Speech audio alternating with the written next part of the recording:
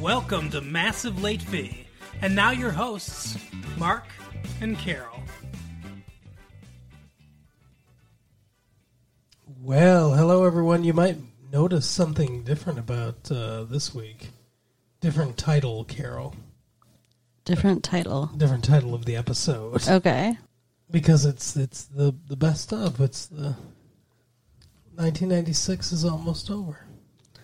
Yeah. I didn't get to say, hey, what's up? And now my brain is exploding. So. Well, that's how we're ending 1996. Carol's exploding brain. But yes, the year is almost over, and happy Christmas, and... Yeah, like they say in England. Maybe we'll go to England in the new year. Who knows? Okay, 1997, the year of us going to England, I guess. Who knows?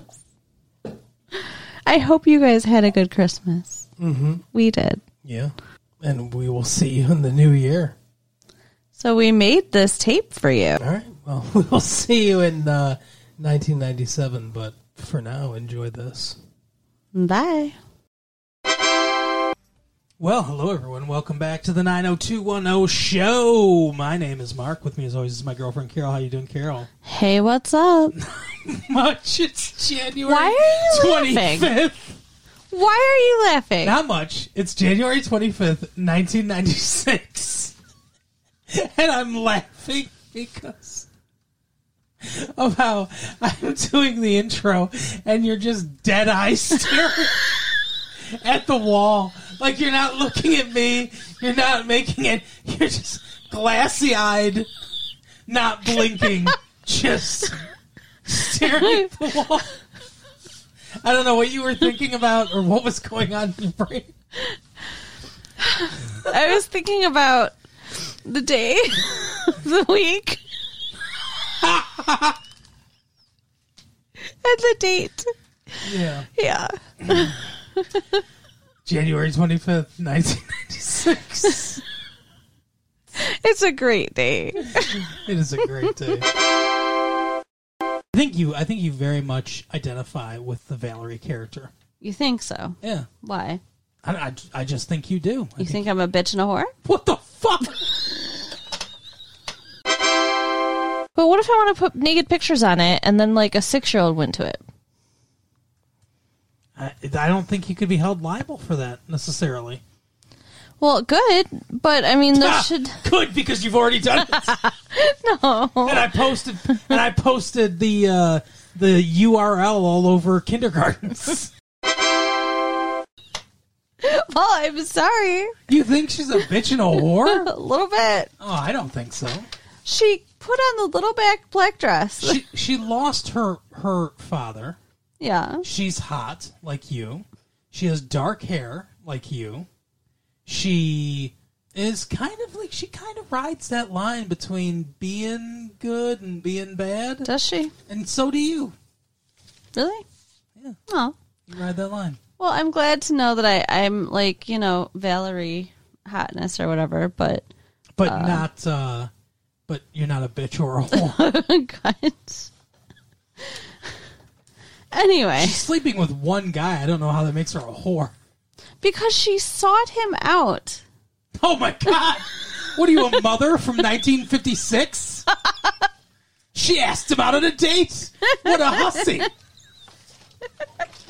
I mean, she got into the little black dress and went out looking for it. Oh no. And she runs into Donna, who wants her to go cheer up David because they're having an argument, which we'll get to. Oh yeah. And she grabs David and starts dancing with him because it's the freshman dance contest. Mm-hmm. And he doesn't want to dance with, what's her name? Donna. Tori Spelling, because they're having an argument. And they win because they're like dry humping in the middle of the dance. I know. I was thinking like, well, if you want some sex, what's his name? Then David, then I guess Brenda's willing. Right? It's like, what is happening right now? And Donna's just watching and like smiling and happy for them. I'd be like, I would not be okay. Could you imagine this is what Donna wants. Donna wants to bring Brenda into their relationship. And then her and David can have sex, and Donna can just sit in the corner and just watch and smile. Ugh. She'd be like, I want to stay a virgin until I'm married, but go ahead, David, and I'll just watch. That's fucked up. That's how that episode ends, with them fucking making out. Cheating, and then it goes, meow, meow, Melrose Place. But here's the thing, I don't think Dylan cares. I mean, obviously he cares a little. He showed up at the party. He Dylan stared wants him down. to sit in the corner and stare at John Sears and Kelly. Him and Donnie have something in Is that common. what you're suggesting? They took them to the fucking arcade. To the arcade. Yeah, they took them to the fucking arcade. And the girls were like, isn't this a little forward? All the dirty games. Yeah, there's guys are bending girls over on the skee ball machine. They've got that one from Cedar Point, that like Fester machine. That's that. You know what I'm talking about? It's like a giant vibrating dildo. But it's called Fister instead of Fester. Oh goodness. I mean, he was talking about some stupid like thing that he read to help him decorate his cell. Like it sounds like it was a pretty schwanky. Schwanky? Yeah. Is that when you get excited, but it's also high class? You get an erection in a tuxedo. It's called a schwanky. There you go. There's you'll find a lot of schwankies at prom.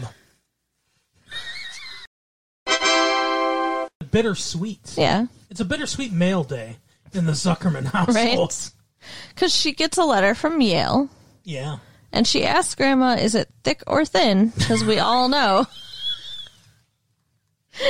We all know thick's better. And she says it's thin. So she is sure that means that she is not getting in.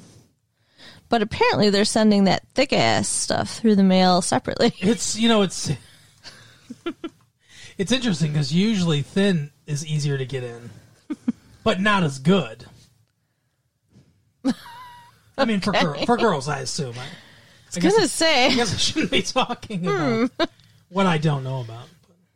But now I'm like distracted. Okay. With the what? Thick and thin things. Okay. Anyways, she gets in. She gets into Yale. She's very excited. Yeah. She also gets a letter from the guy that she's still dating that we didn't know she was still dating. Also thought this relationship was over. Right. The guy that went to the Republican National Convention. Yes, the young Republican.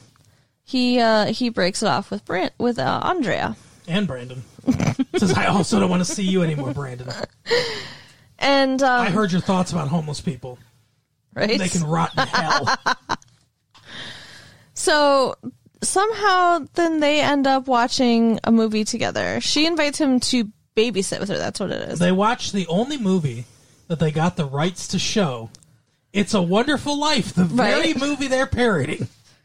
It's like the fourth time in this episode that this movie's been on. Yeah. I pointed out how funny it is to me because one of the scenes that they're watching is when, what's her name? Donna Reed and Jimmy Stewart are dancing at the high school dance and the pool opens up. I'm sure you all know it. It's a classic scene. Yeah. And I laughed and pointed out how they're supposed to be in high school. See, they're not chaperones. They're 45-year-old high schoolers. Right. In that, I mean, we think Andrea looks old. Yeah, it was pretty messed For a up. high schooler. Yeah. Jimmy Stewart looks like he could be somebody's grandfather that's going to that high school. And so while they're watching this movie and they're so happy and the movie ends and they're snuggling on the couch basically. Oh yeah. She brings up about how Brandon tried to convince her to stay at the beach club by kissing her. Yeah. And then the kissing happens again. And they start kissing. Or what Brandon's idea of kissing is, which is apparently rubbing the side of his mouth. Jason Priestley's I'm a professional kissing posture. You know, when he's doing, because I assume it's much different than his personal kissing. Oh, would you know anything you want to share with us? Yeah. I have firsthand knowledge. He's very tender. But he, it's not a full-on kiss, and like half of his mouth is to the side, just working like a fish. Yeah, it's weird. Because he's trying to be professional and he's trying not to do a full-on making out kiss. He does. Strong jawline, dark hair, same haircut. Not quite as muscular as John Sears. No. That's about it. But yeah, he's very generic. But even so, he's still handsome, and it's college. He could get with a lot of girls that are what they call DTF. What the fuck? What is DTF? How about GTG? I don't know what any of this means. Good to go. And down to fuck. Okay, where did you hear this bullshit?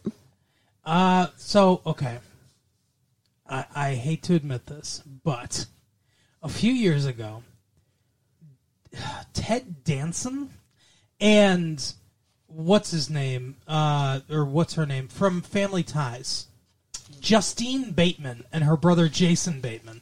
The three of them got together. I believe they were court-ordered to do this. And they made a VHS tape called How Do I Know If I'm Really in Love?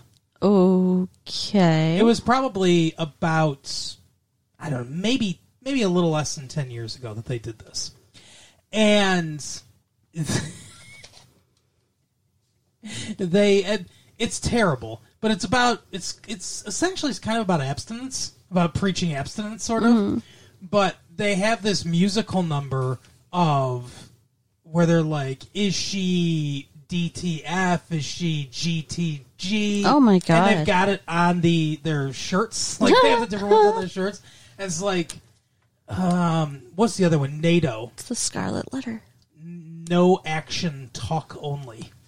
So there's a lot of those shirts and acronyms that were in that thing, and that's where I learned it when I was a younger man than I am today. Because for some reason, I don't remember why, but for some reason, someone in my house bought that tape.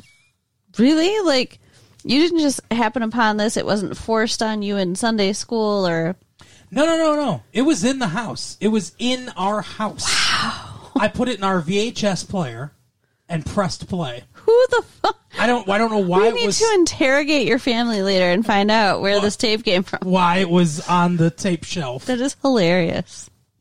Seriously though, Ted Danson is hilarious, and he's like, he's got his little black book. Mm. He's basically playing Sam Malone, and he's like, here's my list of excuses for why a woman needs to have sex with me or something. He doesn't actually say that, but he's like, you'd do it if you loved me.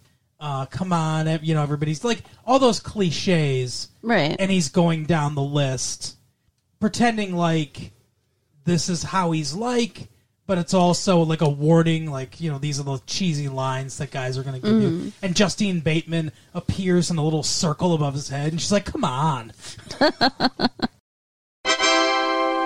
Did I ever tell you? It's a cream, yeah. That I actually got asked out by a homeless dude when I was working at the soup kitchen. No, really. I mean, you and homeless guys. There's something about you, like you have, right? Something about your scent maybe is an aphrodisiac to homeless men. Well, I think it's an aphrodisiac to you. What does that say about you? One day I'll be homeless, right? No, like I shouldn't even say homeless. A dude that was there at the soup kitchen. He may not have been homeless. He claimed he was the CEO of a Fortune 500 company, but he really loves that soup. He's turned into the guy that's just covered in ticks next to him, and it's like, you can't get this mulligatawny anywhere else. See, I was checking people in, so I'm at the front, and I'm just taking down their names and their social security numbers, because that's what they... Oh, what if they don't have a social security number, or they don't remember it? Then you don't get it, but whatever. Like that and their birthday, I think. Like, you just get a little bit of information so they can keep track of who they're serving. Gotcha. So I was writing all that down, and then this piece of paper is all like folded up and just like flies in front of my face, like onto the thing. And I'm like, where did this come from? Like, I didn't even see where it came from. And you opened it up and it said, "Do you like me?" It was, and it was like, yes, no, maybe. Pretty long letter, actually. Okay. Talking about like, I don't usually come here. I'm with a friend. Like all this whole thing. And then, let me know if you want to go out sometime with the phone number to call. And I was like, oh my goodness. I don't frequent places like that. I'm just hanging out with my homeless friend. And like, I'm looking around the room, like trying to figure out who was this from. I mean, I don't even know what the dude looks like. The only thing I know about you is that you're in a soup kitchen right now. Right. Not happening, my friend. But I mean, it was still kind of sweet. He said I was pretty and stuff. So, that's nice. Yeah, I guess it's always nice to hear you're pretty. nice to get invited to the party, even if you don't want to go, right? Right. And then for Brandon, Nikki shows back up just out of nowhere. Like, I thought she was gone. For those of you that don't remember, Nikki played Audrey in Beverly in National Lampoon's Vacation. Yes. And we see her because she's literally laying on top of him. Oh, yeah. And he's like, no one's going to come in. I've got them well trained. And then his mom busts in. No knock at None. all. And then instead of like being like, oh, sorry, and closing the door on her, almost 18-year-old son, right? Like, I'm so she sorry, just Brandon. stands there And then she staring sits at them. Has Jim not been taking care of his husbandly duty or something? Right? It's just so... And It's I like, mean, I'm sorry, Brandon. Dad canceled Cinemax, so I'm gonna have to stay right here. Ew, ew, ew. So we saw Striptease, Yes, which we you can did. tell by the title of this tape. So this is what I have to say, Karen. I would love to hear what you have to say, Mark. This movie was a cartoon, and everybody in this movie is a cartoon character, with the exception of Demi Moore and her daughter. Wow. They are living in a cartoon world. Everybody, like, I don't know what the direction was in this movie. I don't know how they were directed to act, but every single character is a cartoon version of a real person. Most of all, Burt Reynolds as Congressman Dildo or whatever he said his name was. Wait. That was Burt Reynolds? You didn't recognize that as Burt Reynolds? No! Burt Reynolds from 90210, Burt Reynolds, that walked into the Peach Pit. That's correct, yes. No. Yes. He didn't look like Burt Reynolds. Because he had a white wig on, a white hair wig on. And he didn't have a mustache either. So, I mean, that's part of it. I've only ever seen him with mustaches. I can't remember if he had a mustache or not. He did not. He had a baby pie dough face. I don't know. Covered with white hair and then shiny from fucking Vaseline.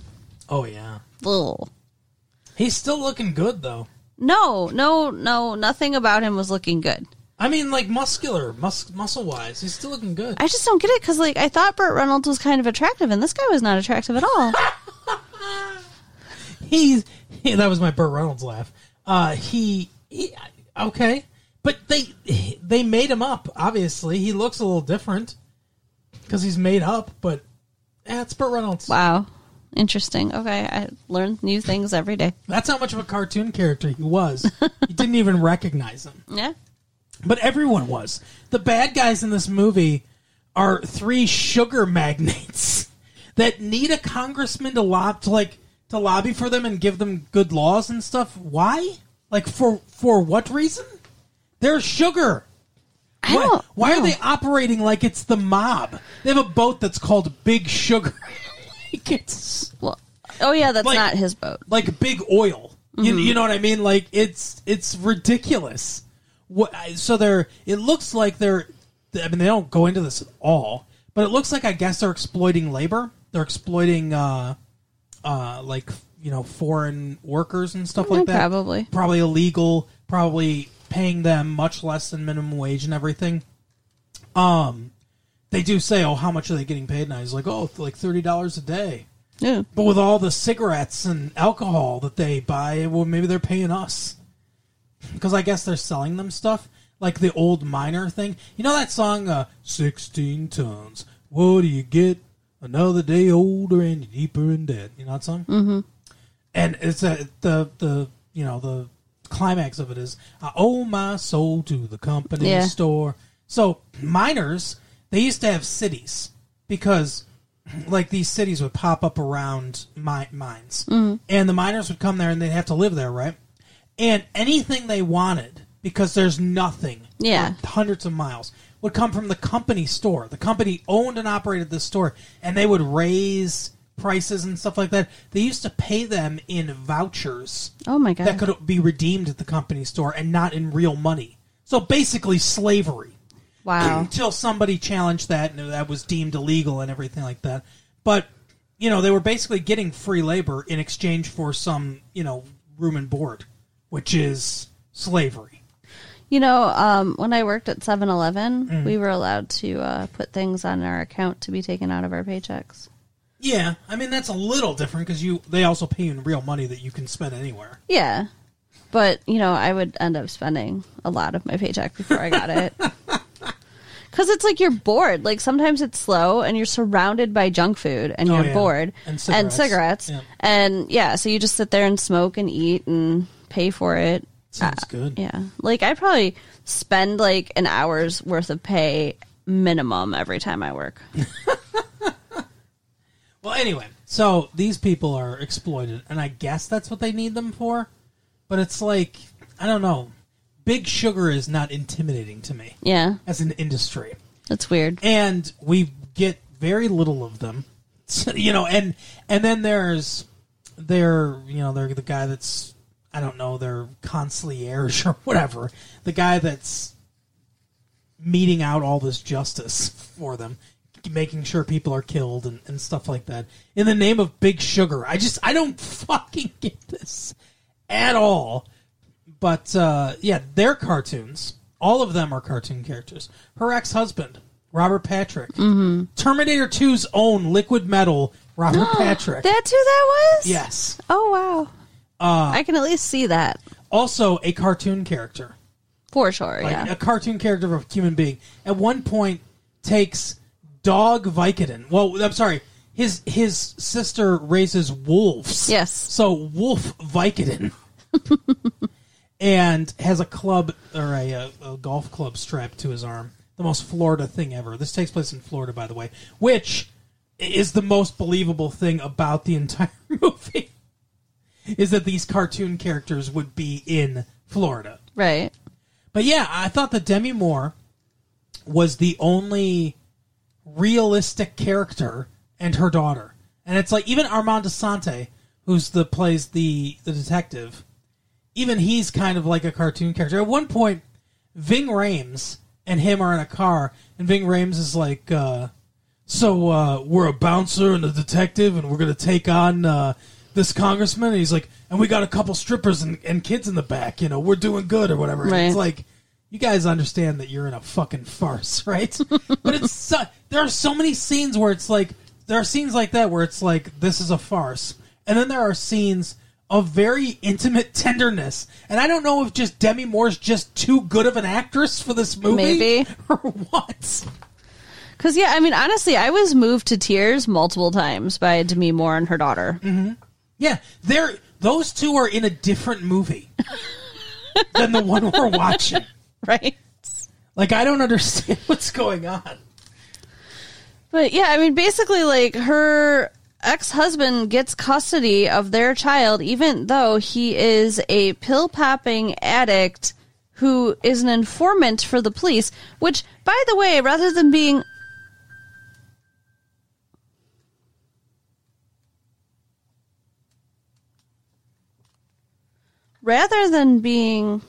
It was me.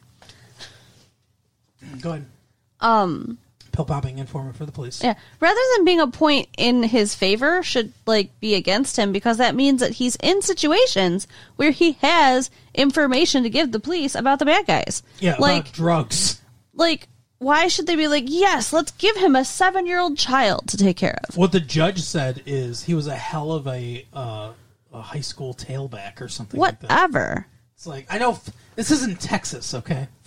Florida, sure, there's a lot of football there, but come on. Yeah. The whole thing was fucking ridiculous. Do you think that's a O.J. Simpson reference or supposed to be? Because he was a running back. He was a tailback. I don't think murdered so. 2 people, probably, and got away with it.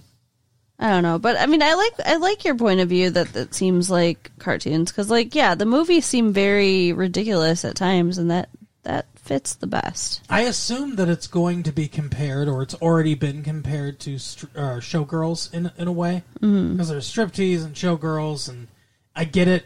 Showgirls was ridiculous, one of the worst things I've ever seen, and that wasn't a cartoon. That was like melodrama overload. That was like a soap opera had sex with a pornographic film, right? And that was the baby that they. But what's funny is I think her name is Renee Riffle or something like that. She's in both fucking movies. The one that plays Penny in Showgirls is also, I think, in the same wig in this movie as another stripper in the background. She's getting typecast as stripper in the background. But, you know, the other thing, like, with Demi Moore's character, I mean, yes, I was sympathetic to her, but she had a lot of poor judgment also. Oh, like, yeah. I'm not sure that she was really fit to raise this child either. Yeah, exactly. Because she did bring her to this. First, she kidnapped her. Yes. Which. Snatched her. As her real life daughter plays her daughter in this movie, Rumor Willis. Bruce Willis, Demi Moore. Which is awesome. And, like, you can see, you know, I think that helped. I think that made it, you know, much more real. There's a connection there, just an inherent connection, and there's they look, you know, alike, obviously. Yeah. But, I mean, she's, like you said, snatched her from the dad, and then just goes back to her place that she lives. Like, he knows where you live. He obviously knows where she works, because he showed up there. Yeah, he showed up there with a knife trying to kill her. Why didn't he just call the police and say, hey, my child has been taken? Instead, he goes there with a knife to attempt to murder her. He's a police informant. He should have police friends that he could call. And then, after he attempts to murder her, Armand Assante is like, yeah, he's gonna get bailed in a couple days because, you know, he brandished a knife and everything, but he didn't actually kill you. And she's like, oh, if he killed me, could I press charges then? Right. It's attempted murder. So ridiculous. He at least assaulted her. Even if it wasn't battery, he at least assaulted her, grabbed her neck, held a knife to her throat. That is attempted murder, right? At least I would think so. it's threatening. I mean, the only reason that, like, he didn't continue on with whatever he was going to do is because the security guard came out there and beat his ass. That's right, because Black Superman, Ving Rhames' character, who can do pretty much anything, comes in there. At one point, he walks towards 2 people who are pointing guns at him. Yeah. And at no point, who have murdered people in the past, who at no point decide to shoot him. And then he dives at them. Like, in a comically, in a shot that's from below, so it's almost like he's flying, and slams into them. And then they get covered in sugar at one point. That was the stupidest thing in the whole movie. I mean, is that not a Looney Tunes ending to a movie? And, like, the outfit she wore at the end of the movie added to the ridiculousness. Because it was like she had a fucking cattail or something, like, with these boas wrapped around her. Exactly. I expected Pepe Le Pew to start, like, right? Mon chéri. And that was Burt Reynolds' direction. Pepe Le Pew. Right? And it just ends with the end. There's no resolution to anything. Carol says, when the movie's over, we're in the theater, it says the end in big letters on the screen. And Carol's like, we don't even know if she's going to get her child back. And I said, oh, her ex-husband signed that paper. Right. They're in a, like, this is legally binding anyway. This guy is bleeding, thinks he just murdered somebody, which he didn't, is high on Vicodin and alcohol, and she says to him, "You're going to get arrested for what you did, so I don't want her to go to foster care. So sign this paper that says you give full custody to me." It's not notarized. There's no witness. But that's just legally binding. Actually, I mean, there is a witness. The detective. The detective didn't watch him sign it. He was in the car with them? No, he wasn't. Yeah. They came separately. Oh. She was in the car with Burt Reynolds. Ving Rhames' character was there. No, Ving Rhames was the detective. Somebody was there. The black limo driver. Burt Reynolds' character, right. You're right. Yes. And Pierre, yes. So there were witnesses that could testify to how high he was. Right, exactly. What are they going to testify to? But I was she was holding a gun. She's good. Yeah, she had a gun on him. But I was like, yeah, she's going to get... He signed that paper. It's sealed. Yeah, it was a really dumb movie. That's ironclad. And like, okay, even saying this dude did get custody of this little girl, which that wouldn't have happened in real life. No, not in real life.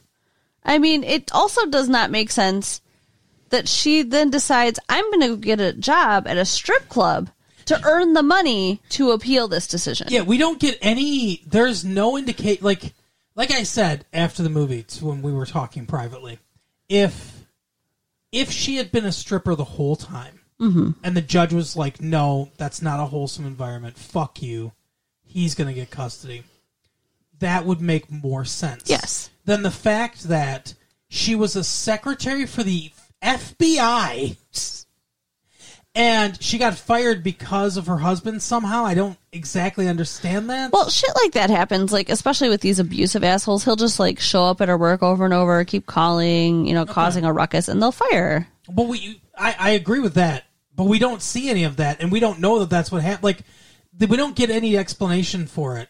You said, and I think you said this very accurately, that there's an entire movie before this movie takes place, and I definitely agree. And so then she goes from that to stripping. I don't know. There's no, like, whose thought process goes like that? Well, I guess I got to strip now. Right. Because I lost my job as a secretary for a very, like, high-end government organization. I'm sure she had to get security clearance and shit to have this job. So you would think she'd be able to get a job at fucking... The sugar people could have hired her as a fucking secretary. I mean, what the hell? Yeah, I don't think it's that hard to get a job as a secretary, and she had very good experience, like you said. So yeah, so it doesn't make any sense how she went from that to stripping. She should have just been a stripper the entire time. And the only reason I could see is the money, because you can make more money as a stripper than as a secretary. Well, if you look like Demi Moore, you could, sure. But... yeah, this is like the only movie I think I've ever seen where there's a character, either male or female, where everyone's like, oh my god, I want that person. Then I'm actually like, okay, I understand that. Yeah, she is really hot. But yeah, weird movie. That lawyer that gets killed, the one from Mannequin 2, actually, On the Move. Okay. He's a cartoon character. Everyone in this movie, that's what it is. It's a big Looney Tunes cartoon with live-action people in it. And at the center of it, an actual human story between a mother and her daughter. Yeah, like the cockroach in the yogurt. Mm-hmm. That was very... And then she crunched through and ate it. Like, that was a cartoony moment, too. Yeah. There's so much about this movie I don't understand. At first, I was thinking... I kind of like this movie. I was like, oh, this movie's better than I thought it was going to be. There's dramatic weight. There's stakes. I understand the plot. This guy's corrupt. They're going to try to bring him down, all this stuff. And it's like... But very quickly, like maybe 20, 30 minutes into it, it just becomes a farce. And then the movie is... The movie is schizophrenic. It's unbalanced. Mm-hmm. There are scenes that are very, not tense necessarily, but there are scenes that are very, like, heartfelt and earnest. And then there's farcical scenes, and they don't play well together. These two elements. Yeah. And I just, it was weird. Yeah, I mean, like, it was enjoyable to watch, but looking at it critically, it's not a good movie. Yeah, the tone of this movie's all over the place. And, I mean, I would say the pacing and the plot, I think, are fine. Like, the underlining story, a lot of the bones of this are okay, aside from the tone. And the unrealistic nature of it? Well, that's what I mean. That's part of that's part of the tone, for sure. And that's the weird part about this movie. It's really hard to categorize this movie as anything. And I think this movie is going to suffer from the fact that all the like trailers and all the publicity and the marketing for this is like Demi Moore, scantily clad, striptease. And it's like everyone's going to be like, let's go see Demi Moore naked. Mm-hmm. And it's not Showgirls. It's not that movie. Yeah. I mean, there is some Demi Moore nakedness. Yeah, she's definitely naked in the movie. And even when she's not naked, she's dressed pretty sexy most of the time. So, Yeah. I mean, you get that. Yeah. I mean, yeah. There's a payoff there. It delivers on that for sure, but it's not just that. It's No. not just salaciousness. There's an actual story here that is sometimes treated seriously and sometimes treated like a cartoon. Yeah. And yeah, so I think the movie's going to hurt from that aspect too, because people are going to go in there and going to be like, I didn't want all this fucking plot. You know what I think the movie needed? What? Gators. Gators? Well, come on, it's Florida. There's water. There should have been gators. There was a bleeding dude in the water. Yeah, that's true. Nobody mentioned him being eaten by gators. So you think that it should have been like the end of Romancing the Stone, Yes. where he's got the alligator boots. I love that movie. It's a good movie. Yeah, this was weird. This movie was weird. I don't know. I was entertained. Yeah. I didn't hate it, but it was weird.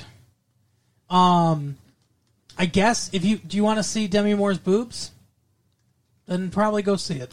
Well, there are also many other boobs that you get to see in the movie, and some of them are like comically large. Oh yeah, They look like they're gonna pop, like the balloons that are gonna pop. The very first one, Yeah. very first girl that you see on the stage. Yeah, I was like, wow. That's too big. That's obviously not real. Right. But that was. I want to know how they get the skin to stay smooth and supple looking when being stretched like that. Well, I think skin's pretty pliable, I think. But I mean, like, okay, when I first got boobs, I got all these like stretch marks, right? And even though they fade, they're still there. Not really. And I can't imagine that there's no stretch marks on those boobs. I'll bet you there are. Oh, she's showing me her boobs, folks. Okay, I guess the stretch marks are mostly gone now. Yeah. It took a while. You can do that any show you want to, by the way. But yeah, there probably are some, but I think there are things you can do as far as like creams and stuff like that, where it doesn't necessarily take them away, but it minimizes the appearance of them. So I'm sure they did that for this movie. I'm sure there was a lot of makeup on chests, and stuff like that in this movie. But yeah, I've never dated anyone that had artificial breasts or had breast implants or anything. So I have no experience. I've never seen artificial breasts naked. Yeah. I don't know. They looked like they would not be Outside of a movie, I should say. Yeah. Like in real life where they wouldn't have put makeup on and stuff. They looked like they would not be cuddly. They looked very hard. Agreed. When they're that big and they're standing up like that because they're filled with silicone or whatever. Yeah, that's not, I'd be afraid to pop them. Because, I mean, come on, inside, aren't they really like silicone-filled balloons, basically? They're bags, I think. Right, so it's like a balloon. It's like a water balloon in your boob. I guess. I'm pretty sure they're pretty tough, though. Which is part of why they're not as cuddly. That's why they're harder. Scares me. The whole thing scares me, but this movie scared me. But I've got one question for you. Yeah. Haven't you ever covered your whole body in Vaseline? Oh my god. It kind of made me want to, though, seeing him. He seemed like he was really enjoying it. I like the feeling of it squishing between my toes. Ew. Ew. Burt Reynolds was good in this movie, but he was good as a cartoon character. Like, this wasn't a real performance. Right. This was a farcical performance. Yeah, I don't know. Well, would you recommend this movie to people? Yeah, I just want to make sure they know what they're getting into. Yeah, don't go in thinking that this is going to be a serious movie, and don't go in thinking that it's just going to be an hour and a half of Demi Moore stripping, because it's not either of those things. You'll get a little bit of Demi Moore stripping. You'll get a little bit of seriousness, about the same amount. And the rest of it is going to be like watching Bugs Bunny fucking chase, I don't know, Elmer Fudd around or something like that. Yeah, kind of. But it reminds me a little bit of the Hope and Crosby road movies. No clue what that is. Bing Crosby and Bob Hope did these different movies like Road to Morocco, Road to wherever, and they were like travel movies where they were two friends or whatever, and they got in a mixed up adventure going someplace. So we're going into grandpa mode again. I got it. Oh my god. He's like 80. I don't know how, but he is. I've never seen any of these movies you're talking about. You've never even heard of any of the Road to movies? No. Oh my god. The only things I saw with Bing Crosby were like Gentlemen Prefer Blondes and... He's not in that. What are you talking about? Was he in anything with Marilyn Monroe? No. Oh, then I don't know if I've ever seen anything with Bing Crosby. Holy shit. Who did you think Bing Crosby was in that movie? One of the two Jane guys. Russell? No, there's Marilyn Monroe and Jane Russell, and there's two dudes that they're like with. They're the gentlemen. You're correct. But I thought Bing Crosby was one of them. You thought Bing Crosby would reduce himself to being listed as a gentleman? I don't know. That's Charles Coburn and Tommy Newton. So I thought he was one of them. I guess you must have thought he was eyes like Tommy Noonan looks like a freak. Wow. I just want to. It's a little harsh. I mean, rest in peace, Tommy Noonan. Yeah, because you're so old. Because you're a grandpa. Oh my god! But his eyes are not like one's way lower than the other one. Ooh. One looks like it's in a race to his lip, Ew, ew. and it's got a big head start. I mean, you know, she's leaving, so unfortunately we're never going to see her again because Right. that's what happens with Brandon's girls. Right. But Brandon's girls. She's just gonna get thrown on the pile. yep, out in the desert. Just another one of Brandon's girls. But no, I mean, I liked how they left things with I want them. an episode of Unsolved Mysteries where it's just following all of Brandon's girls. Oh my god, that would be awesome. And then Steve sees the car going the wrong way down the one-way street. Sees this truck. He's like, hey, you're going the wrong way. Yeah, he's yelling at him. You're going the wrong way. All this stuff and everything, right? So they would have witnessed this horror show. That's what I'm saying. Yeah. So the bus is coming. Truck's coming. They go through the intersection at the same time. The bus, or the truck, becomes pixels or whatever. It glows blue. They use the worst effects that they could find. Right. I don't know where they got what. I don't know if this is a computer program. I don't know what they're using for effects, but it's not good. No. So it becomes translucent or whatever, and it passes through, and everything's fine. And we go to the angels, and she's like, Clarence, how did you do it? And he's like, I didn't do it. It was the guy upstairs. They don't actually say God, but it was God that did it, right? And then she's like, a higher power? Yeah, exactly. So That's bullshit. Then the bus gets there, right? What's bullshit about it? Just that they won't say God or whatever. The bus gets there, and Steve's like, puts on his sheepish face, and he's like, hey, can I be, I'm here and everything. And she's like, be Santa Claus, basically. Gives him the Santa Claus stuff. So he gets to be what he wants, right? But here's what didn't happen. What didn't happen was Steve didn't run up to the bus and go, holy fuck, what just happened? There was a truck that was about to hit you, and then it phased through the bus. What the fuck did I just witness? This should be the only thing that Steve wants to talk about now for the rest of his life. Well, When he's in detention, and they're like, do you know what you did wrong, Steve? Steve would be like, I don't even know my name anymore. I just saw a fucking truck phase through a bus. So this is the 90210 show, right? Yeah, it is. No, it's Phobia Central. So where we talk about our fears. Oh. How about spiders? I killed a spider today. Did you really? I did. Where was it? Under my desk. Oh my goodness. It was giant. I screamed. I ran. It ran. But I won. The fuck? It did. That's like the worst retelling of the tortoise and the hare. I screamed. It screamed.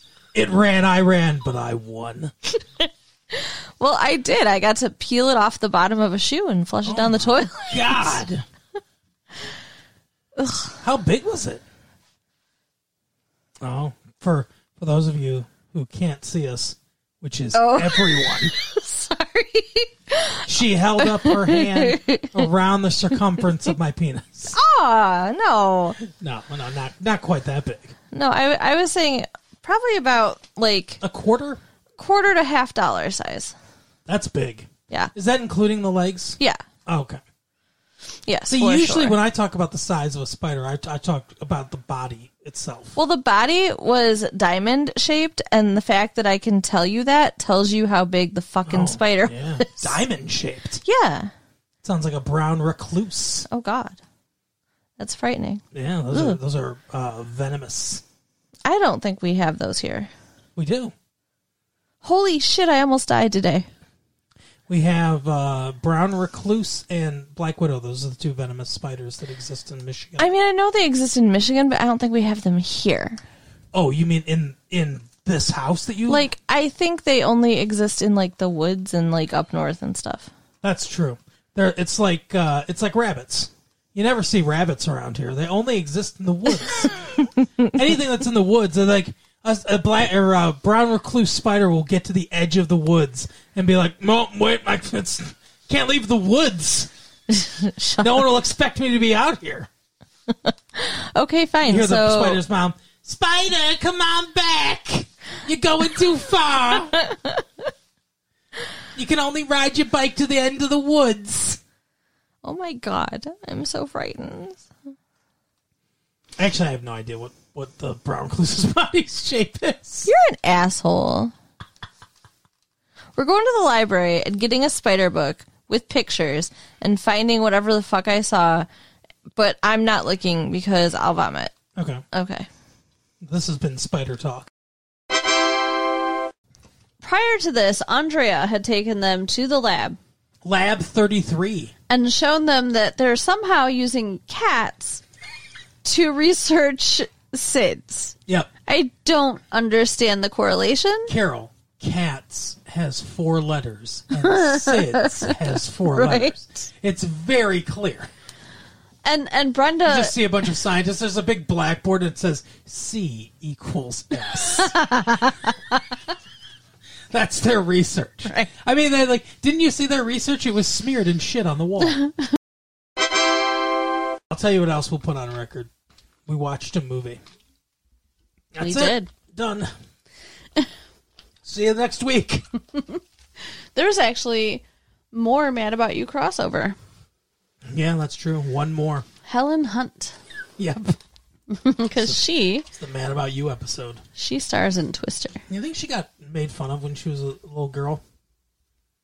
Why? Helen. Her last name rhymes with... Oh, I never thought about that ever. I would think that bullies would be ripe for that. That's one of my least favorite words. That's why I didn't say it. Because I'm not an idiot.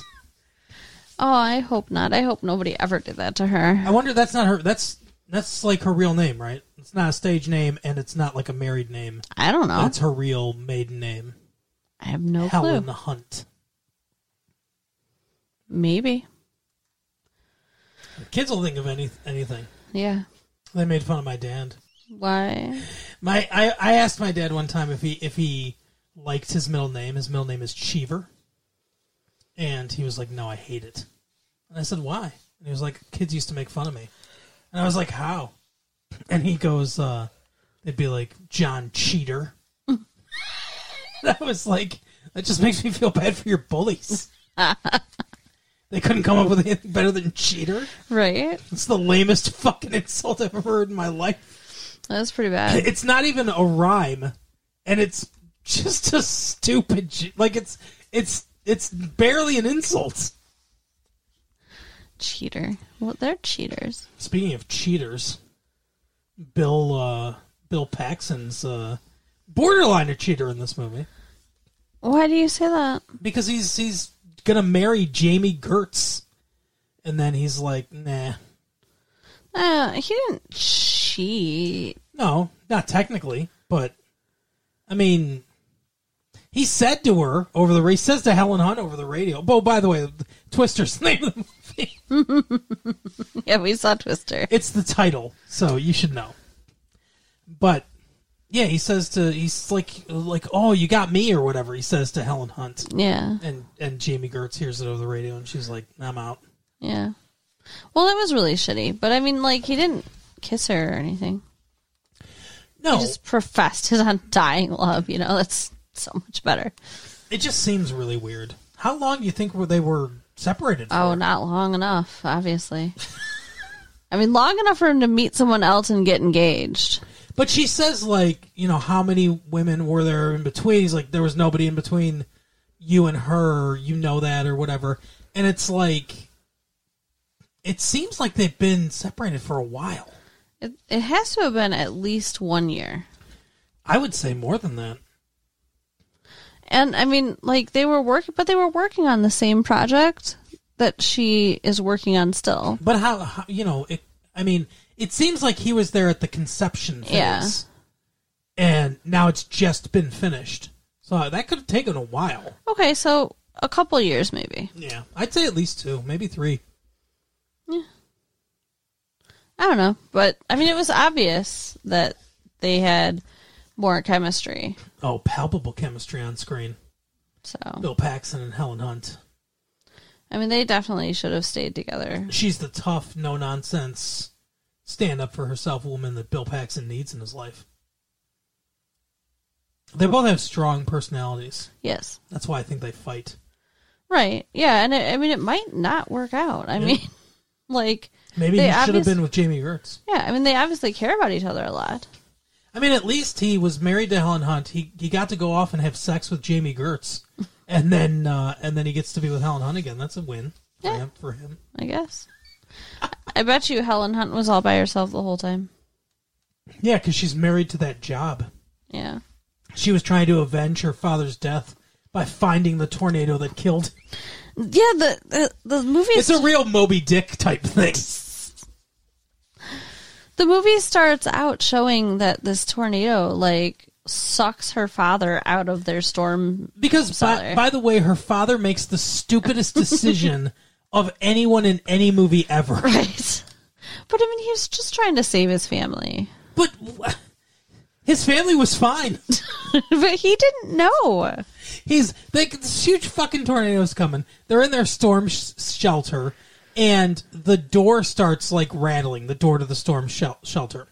So, I guess he thought that like the tornado was like a killer or something, like trying to break in, and he had to keep that door closed at all costs. So he goes over and he's holding the door, and the whole time he's like, I can't hold it. I can't hold it anymore. I can't hold it anymore. While his wife and young daughter stare at him. And then the door comes off, and he just gets almost hilariously. It looks kind of like the Wizard of Oz. Gets sucked into this tornado. Like, I expected to see a witch on a broomstick, like, cackling as he Right. got sucked in. But guess what? His family, perfectly fine. Because they were a few feet away from the door. Yeah, but I mean, like, I don't think there was any way for anyone to know that they wouldn't have also been sucked out. I mean, I guess it just seems really dumb. Yeah. It would have been more dramatic and made more sense if he holds the door, it bursts open, he gets sucked in, and then the mom and the daughter start getting also pulled in, and then the tornado just kind of dissipates, it does a couple times in this movie where the tornado's going and it's just like just kind of gossamer like disappears. If this one had done that, so it was like he did save them, like his sacrifice actually meant something. Yeah. He bought them just enough time with his own life to not also get sucked up. That would have made more sense. Just logically, it would for his character, because this way his character just seems like an idiot. Yeah, I agree. It's sad though. Like, I wasn't like sitting there watching it thinking, "Oh, you fucking idiot." I was like sad. Well, I was thinking, you fucking idiot, but it was also sad Because his wife and daughter watch him get sucked out, and they're like crying and screaming and stuff. right? And the dog's just like, I got saved. I don't care. Yeah, the dog made it. Yeah, it looked like the dog was that. It was weird to include the dog because it looked like that was going to be a problem. She was going to she was going to run back to try to get the dog. The dad was going to save her, and then her doing that caused his death. But that didn't happen at all. Right. The dog just jumped down from the bed and was a little late following them out, but got in there. But yeah, so she's forever traumatized, and this has, informed her entire life. Yeah, and like I said, it's very Ahab, Moby Dick kind of feelings here, because which doesn't make a ton of sense. She wants to create this Dorothy, this thing that's device that can go inside the tornado and read all the inner things that are happening inside of a tornado, so they can get a better idea of how they move and how they form and be able to warn people more, right? But they also kind of weave through this plot her, like, defiance at these tornadoes. Mm-hmm. Like, almost like she wants to kill these tornadoes to her detriment in a couple different instances. Like the first one where she's like, go across the field and stuff, and she's like, they're trying to hide under the bridge, her and Bill Paxton, to not be murdered by this tornado. And she goes on, she's like, I want to see it. It was so weird. But it's not that she wants to kill the tornado. She's curious, like, what happened to her father. That's why she wants to know what's going on inside the tornado. She wants to know what happened to him. She wants to see it. She thinks that, like, she puts those things inside a tornado and her dad's going to be like, I'm okay, honey. I live in all tornadoes now. Oh my god. This is what happened. I get all the free milk I want too, because there's cows going around. See, they like a cow being tossed around by this tornado. Yeah, it's funny. I suppose that happens. I don't know. Yeah, I mean the horses outran it, but cows don't run.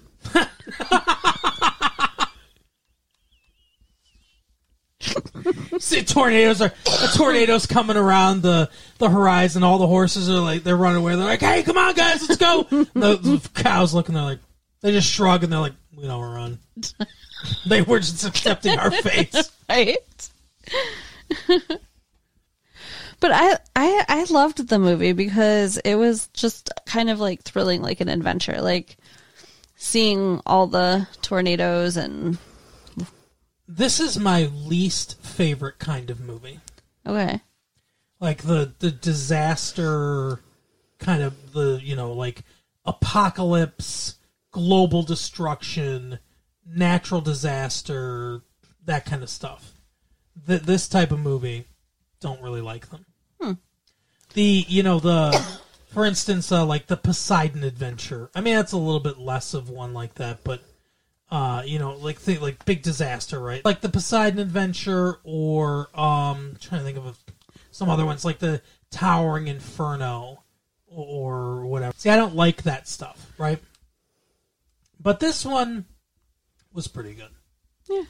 I didn't love the movie, but the writing was pretty tight, and the acting was great. A lot of good actors in the movie, and they do they all work well together.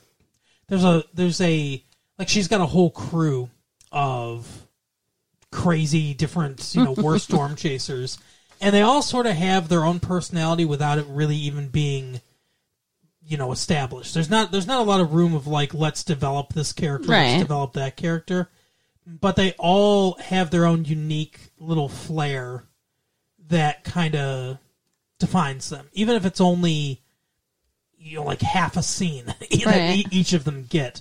In that little amount of time, they do say and do things that kind of give us a little bit of an insight as to who they are. And most of them are weird because people that chase storms would be weird. They seem fun, though. They seem like the kind of people I'd want to hang out with. Yeah. Yeah. Don't you think? In the middle of an F5 tornado. I mean, it looks cool, but I wouldn't actually want to do that. But I'm just saying I wouldn't mind, I don't know, hanging out with these people.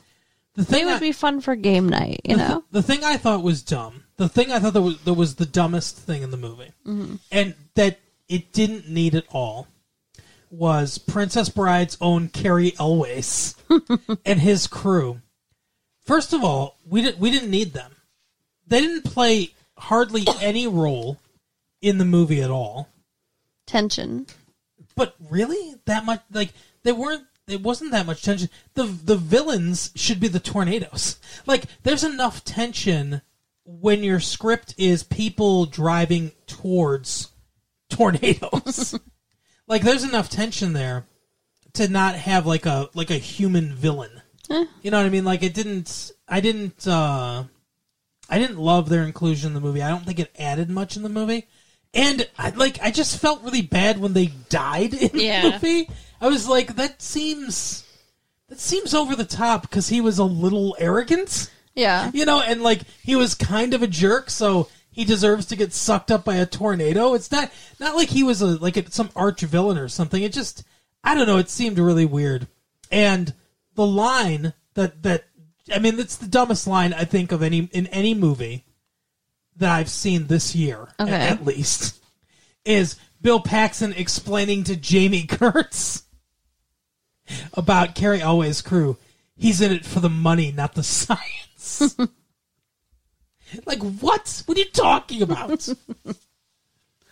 I get Jamie Kurtz's character. I know why she's there. Mm-hmm. She's there because she's for us. She's for the audience. She's the one that doesn't know what's going on. That makes sense. So everyone has to explain it to her, and thus we learn about it. That makes sense. So her character makes sense. The other characters make sense.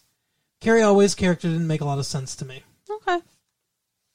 I get it. I mean, I think it added just a little bit more elements to the story, but it's a check for Carrie Elwes, I guess, so that's good because I like him. But I didn't like the way they died, though.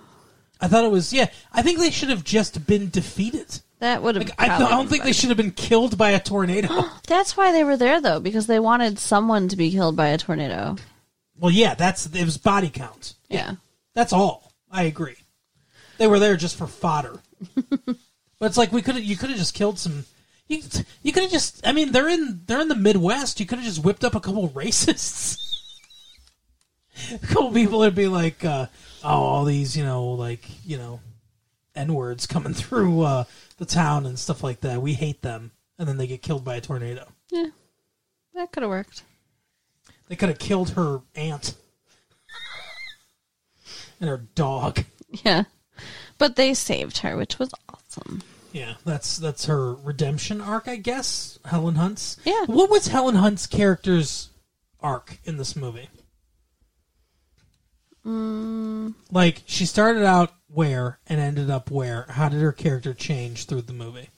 I don't know that her character changed. I think she just moved from point A of having nothing to point B having both succeeded and getting her love interest. Yeah, but that's not very interesting as far as character development goes. Just like stuff happens to character. But I mean, like she started out where she was sad that her dad was killed by a tornado. And she wanted to provide extra warning time for people. Right. Because she was in it for the science, not the money. Because God hates money. And I don't know, like, did she find peace? That's what I want to know. Did she find peace at the end of the movie? And I don't think the movie really tells us. I think she did. I think that, I mean, it worked. They got the data they wanted, and she got her man.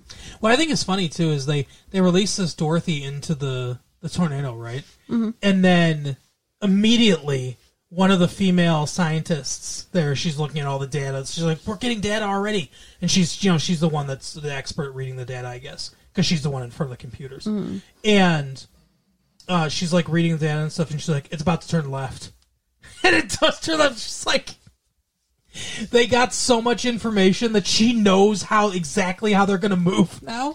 It seems I guess that's kind of weird. It seems a little far-fetched, but I mean, I guess. Well, maybe she could just see which way the winds were going. But maybe, and maybe they could. I don't know, because I don't know anything about tornadoes. And they didn't really explain too much about tornadoes. No. But I think that's probably good that they didn't explain too much about tornadoes, because I think that would probably bog the movie down. Yeah. If they went into, like, they explained the Fujita scale, which is the scale by which they measure intensity of tornadoes. And they explained the suck zone, which I don't think is a scientific term. No. The actor even says it's not a scientific term, but I guess it's the area in which you're going to get sucked up by the tornado. Right. And then that's pretty much all they explain, right? The other spot, though, not the suck zone, but like when you're kind of like in the middle of it. Yeah, like in the heart of a storm, yeah. Which, is that a thing? I don't even know. I don't know if that's the thing with tornadoes or not, or if they just made it up. I don't know. Because I know, like, you can be in, like, the eye of a hurricane and stuff like that, and, it's very calm in the eye. I mean, a tornado is a hurricane on land, so... No, they're different. It's a different process. Okay. I think. I don't know. Maybe I'm wrong. But I'm pretty sure they're a different process. Like, similar, but different. Okay. Probably. I don't know. You don't see a lot of tornadoes over water. Right. Because they're not called tornadoes when they're over water. You think just a tornado forming over the water that's what a hurricane is? Oh, not anymore because of the way you're looking at me. But that is what I thought, yes. Okay. Well, we'll see. We'll go to the library. Okay. And we'll look it up.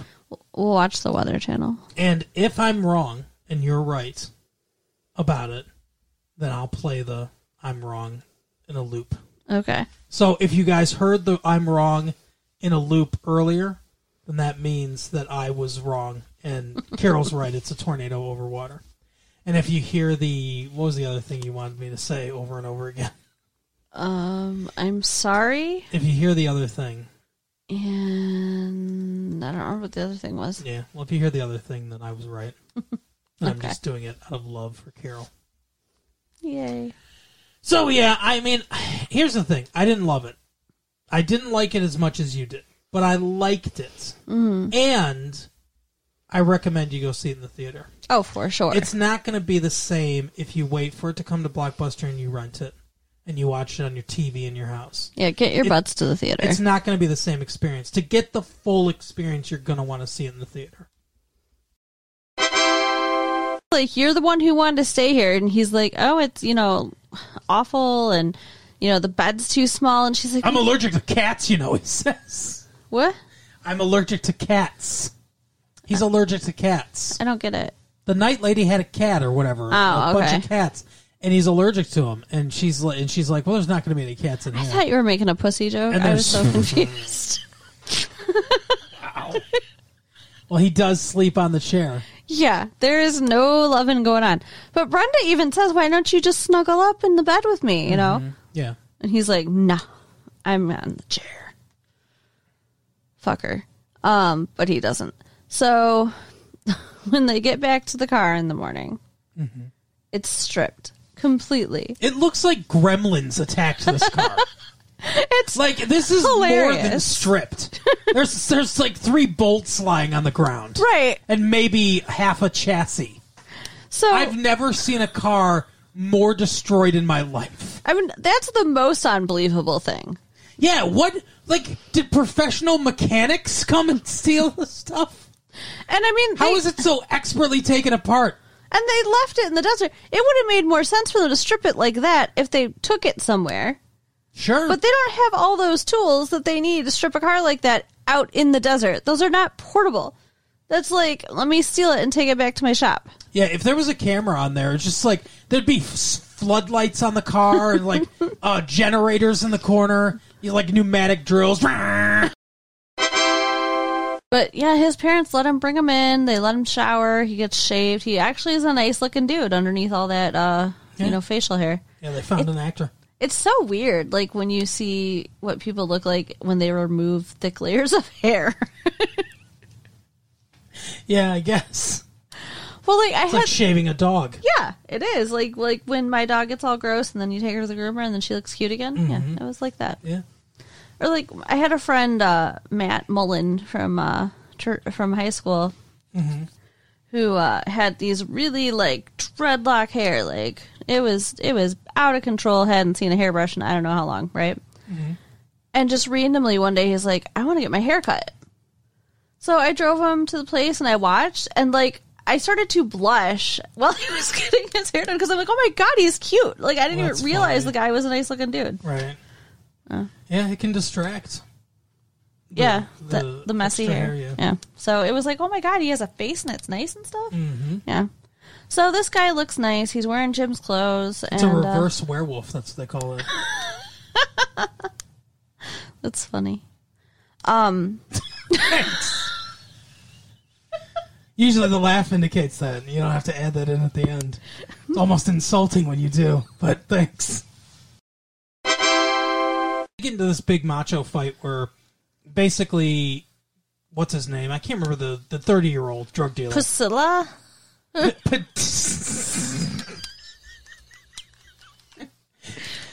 In what universe do you think you were right?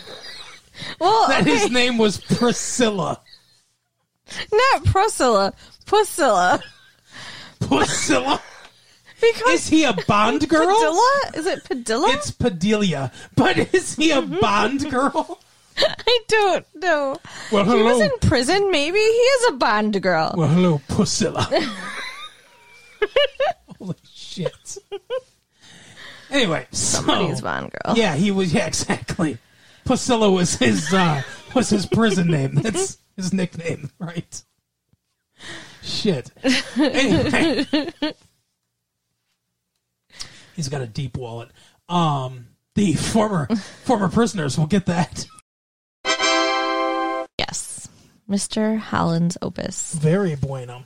At the end of this movie, I had this thought, and I wonder if you agree or not.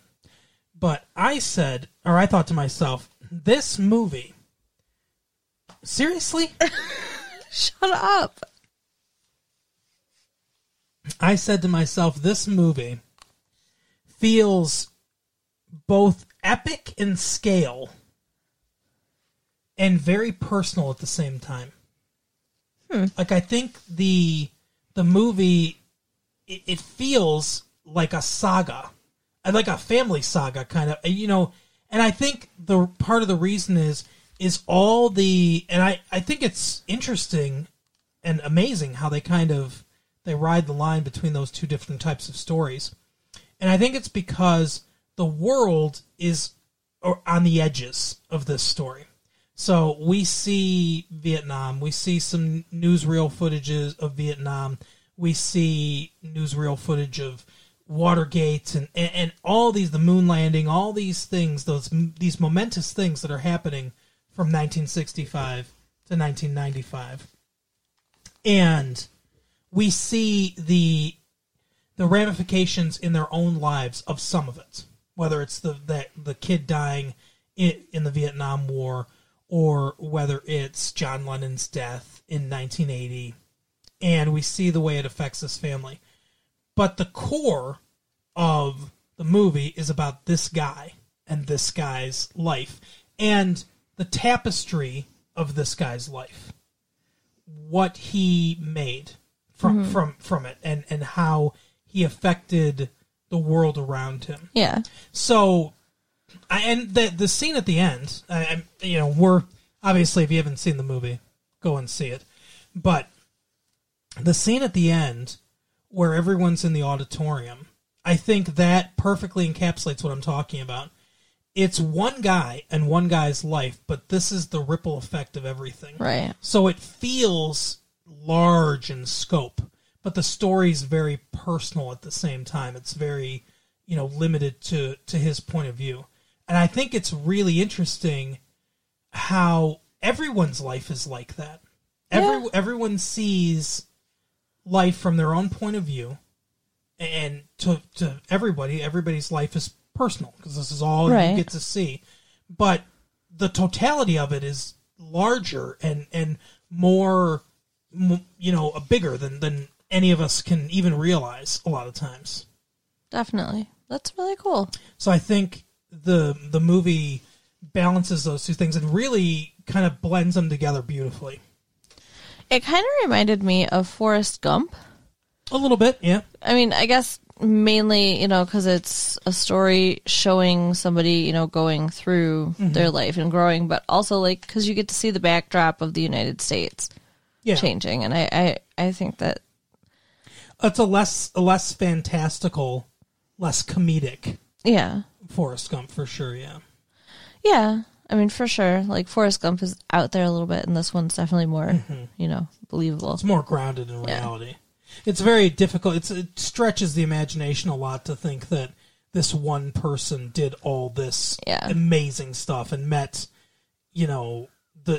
was there when colleges were desegregated, was there to meet Elvis, was there to inspire people to come up with all these ideas. I like Forrest Gump a lot. It's a fun movie, but it gets fairly farcical at times. Yeah. This one's much more grounded in reality and much more believable. And the redhead from Sybil, the daughter. Oh, is she in Sybil? Yeah. Okay. She plays Sybil's daughter. Okay. And she's in this movie. Mm-hmm. She's the first student that he really cares about. So it's kind of cool to see her in a different role. Mm-hmm. I'm surprised you didn't remember her. I don't watch Sybil a lot. You watch Sybil a lot more than I do. I know we covered it on the show, but I don't watch it a ton. But basically, it's about a music teacher who got into it as a backup gig because he wanted to make some money. He was going to only do it for 4 years so that he could go back to composing music and performing. And it, of course, ends up being a lifetime gig. 30 years, yeah. Yeah. He, because his wife gets pregnant. So that kind of traps him in there needing to be able to provide for a family. It's funny, too. It's, the story of his life. So he doesn't change as much as America changes. Yeah. They don't, and maybe that's a good thing. Maybe it's an opportunity wasted. I don't know. But because in the 60s, he's teaching rock and roll. Mm-hmm. He's clearly more on the cutting edge. But I mean, that makes sense for his character of a traveling musician and everything. He's definitely more on the cutting edge than most people. But it is funny to see. We see 1995, we see him, coming into school and everything, and we see, two guys holding hands and kissing and stuff like that, and all the people with the fashion of today, baggier shorts and the wrist spikes, and everything that people wear, the leather bands with the spikes on them and stuff like that, and the mohawks, and just all the different kind of fashion that we see today. And we start in 1965 with everyone wearing skirts and ties, and to see in 30 years, because we're in one place, we're just in this high school, to see through 30 years how things change so much, it really opens your eyes to how much we have changed as a country, whether it's through fashion or pop culture, things like that we've changed. Yeah. But he doesn't change all that much. He changes in he changes in a couple pretty fundamental ways on a personal level, but it doesn't really reflect the changes in America. Right. Yeah, I mean, that's definitely different things going on. He's not changing in correlation with society. He's changing in relation to his life. And that's what I mean. Like, if we dovetailed those two things, where he changes as society changes, would that be better? Would it not be better? I don't know. I don't know if that would come off as too formulaic or too cliche, or I don't know if it's an opportunity wasted or not. Because his life is also not lived in contrast to the times. He definitely, his fashion certainly changes at least a little bit. A little bit, yeah. You know, like but I don't know. I don't know whether that's good or bad. I'm not sure. I'm undecided on it. I guess I'd have to see a totally other cut of the movie with them doing that to see what I think. But like you said, it's 30 years in one place, so you can really see it. And the contrast is kind of startling, going from the 60s to 95. But, you know, imagine if we started out in 25 or 35 going to 65. Right. It wouldn't be as different. I mean, there's been a lot more change from 65 to 95 than there has in any time I can think of. That's true. Yeah, 35 to 65, we'd have bikinis. Yeah. Bikinis didn't exist in 35. I guess people would be dressing a little more risque than they did in 35, but yeah, things wouldn't have changed that much. I think television, movies, music, big time, changed society through the 60s, because if you think about the Beatles, the Rolling Stones, and then going into the punk era of the mid 70s to the late to the early 80s, and all that stuff, I think popular music really, and that's, you know, one of the big themes of this movie.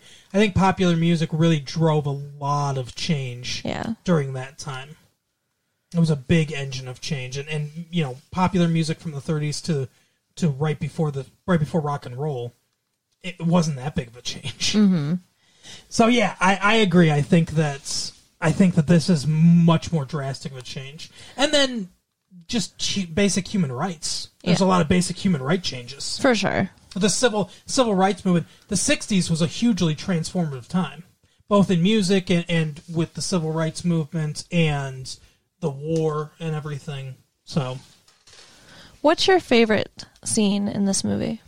Wow, that's a tough question. My favorite scene in this movie, maybe when he's singing to his son. Yeah, that might be my favorite scene.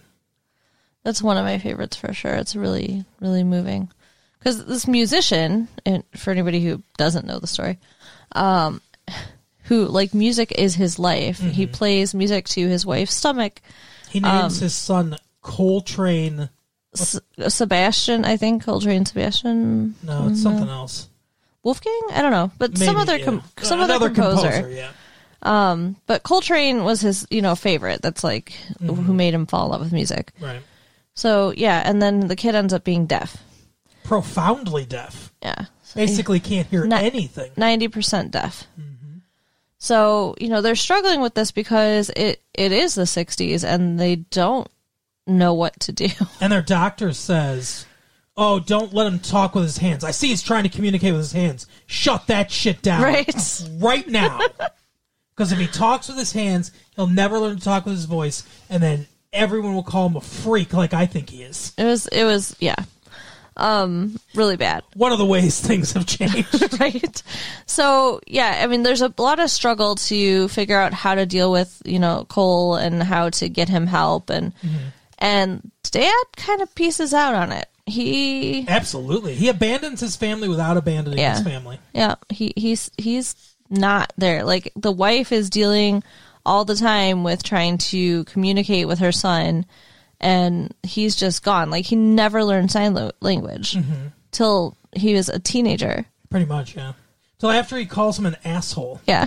Which I think is funny. So the son has this big argument with him John Lennon dies, and he's like, "Oh, you wouldn't understand." The dad says, and he gets this big argument with him, and he's like, and the wife is interpreting because he's signing, and he's like, "Oh, you didn't think I'd know who John Lennon is? What do you think? I'm a fucking idiot? Right. You don't think I know what popular music is? You don't think I know about the stuff that you love just because I can't hear it? You fucking dick!" And I'm paraphrasing, but, Obviously. but she tells him all this stuff. He calls him an asshole, and then storms off. And instead of doing nothing about it, like most people would, or instead getting mad, or instead of making some half-hearted effort, it just changes his. Like he's like, "Yeah, okay, I'm being an asshole." Well, one of the things that he said that I think was, what triggered him was, you could try to help me understand it, but you don't. Yeah. You care more about your other students than you care about your own son.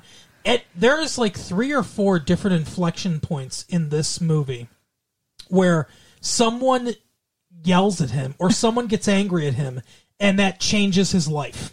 Like Olympia Dukakis at the beginning of the movie, the principal, she's like, "Hey, you're pretty good at teaching them the basics, but the other thing you're supposed to do is kind of give them a direction, give them a compass," she says.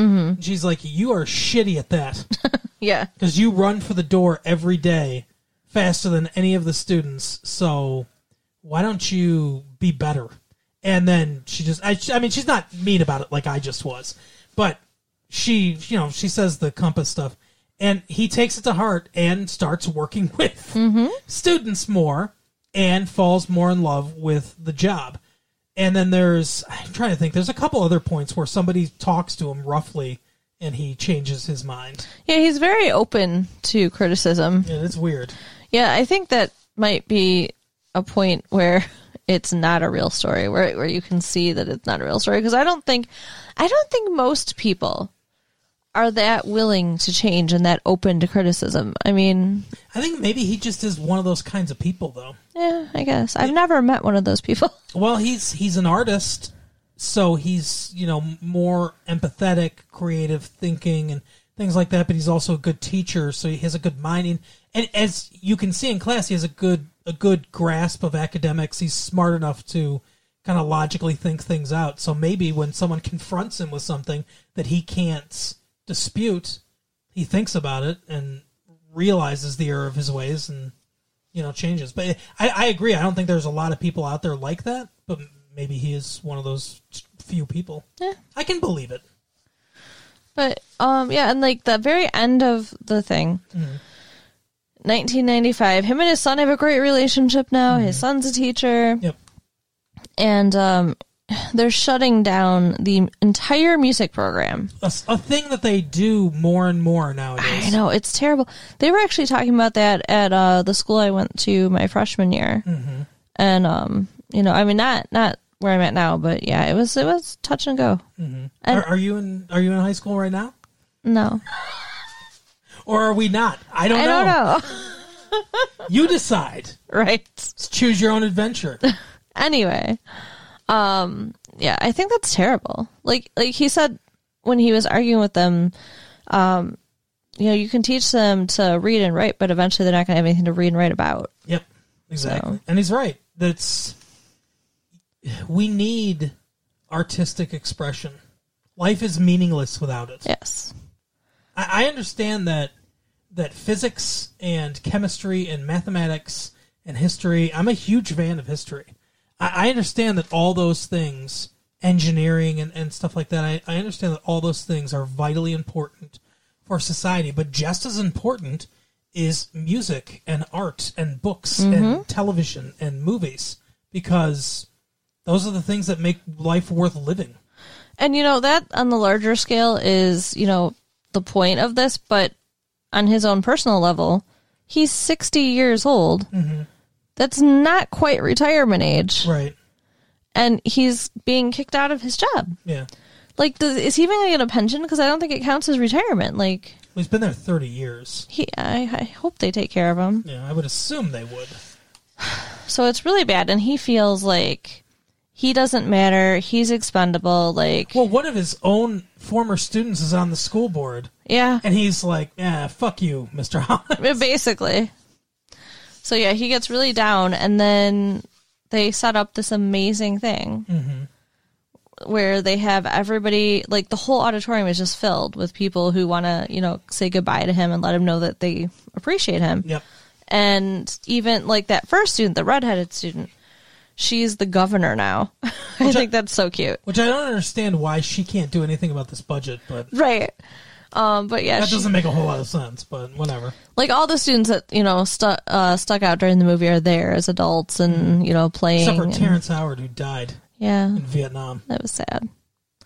So they play his opus. They play what he's been working on writing for his whole life. So he gets to reach that goal. That thing that he's always wanted is to have this performed. So But really, his opus is all those people in the auditorium. right. That's really his accomplishment. But now, do you think they played the passage that he wrote about the teenager he wanted to fuck? I think that was separate Probably, yeah. because it was called Rowena's theme. Mm-hmm. So I think that was a separate piece of music. Yeah, the teenager from Uncle Buck is in this movie, and apparently she can sing. Who knew? I had no idea. I assume I assume she does Broadway or something like that because I haven't seen her in a whole lot of movies. So if you can sing and you're a good actress, and she's a pretty good actress, then you're probably doing Broadway. If you're at this level anyway. That's what her character's going to end up doing, probably. Yeah, probably. You're right. But she has a flirtation, and it's a believable one too. Yeah. Again, it's not over the top or anything. She appreciates him as some sort of father figure and mentor. And Don't say father figure. well, don't you think? I mean, It's gross. obvious. Any young woman that lusts after somebody that much older than her is probably has some issues with her dad. I'm right? sure she has issues with her dad, but I mean, like, when you say he's a father figure and she wants to have sex with him, that's all edible and nasty. Yeah, Anyway. it's the opposite of edible. Edible's the son and the mom. Oh, okay, It's fine. Electra. Yes, there you go. Hey, very good. Check out the big brain on Carol. Oh, shush. Anyway, so she wants him, and it's like a very subtle flirtation. Mm-hmm. And then she basically comes out and says, "Hey, I'm leaving. Come with me." I want you to go with me." And You they've can- never done anything. I mean, that's pretty presumptuous to think he's going to leave his whole life to go with you and you've never even kissed. You can write your music and everything, but he decides not to. He decides not to fuck this teenager and stay with his wife. Yeah. And his wife figures it out. Do you think they ever talked about it? Nope. You don't think she ever said, "Hey, Nope. remember that Rowena thing?" Yeah, Nope. I knew. She was just glad that it was over. Whatever it was. Do you think that she suspected that he did something Yeah. inappropriate with her? Yes. But he didn't. No. I mean, he had inappropriate thoughts. Yeah, and I mean, he spent an inappropriate amount of time and energy on this one student. Mm-hmm. So I mean, either way, he was being a little inappropriate. But yeah, I mean, his wife might think they fucked. I don't know, but I don't think she ever confronted him. Different time. Yeah. If it happened now, it'd be a big fight. Well, think about it. She's a housewife, and he's taking care of Yeah. her. And That's true. what's she gonna do? Right. He's gone all day, too, so who knows what shenanigans he could be getting up to. Yeah. Anyway, so I thought they were going to have another kid, but they never had another kid. Just the one. Maybe they were afraid that they'd have another deaf kid. We keep getting deaf ones. Like it's a bad prize in a Cracker Jack box or something like that. It's the whistle again.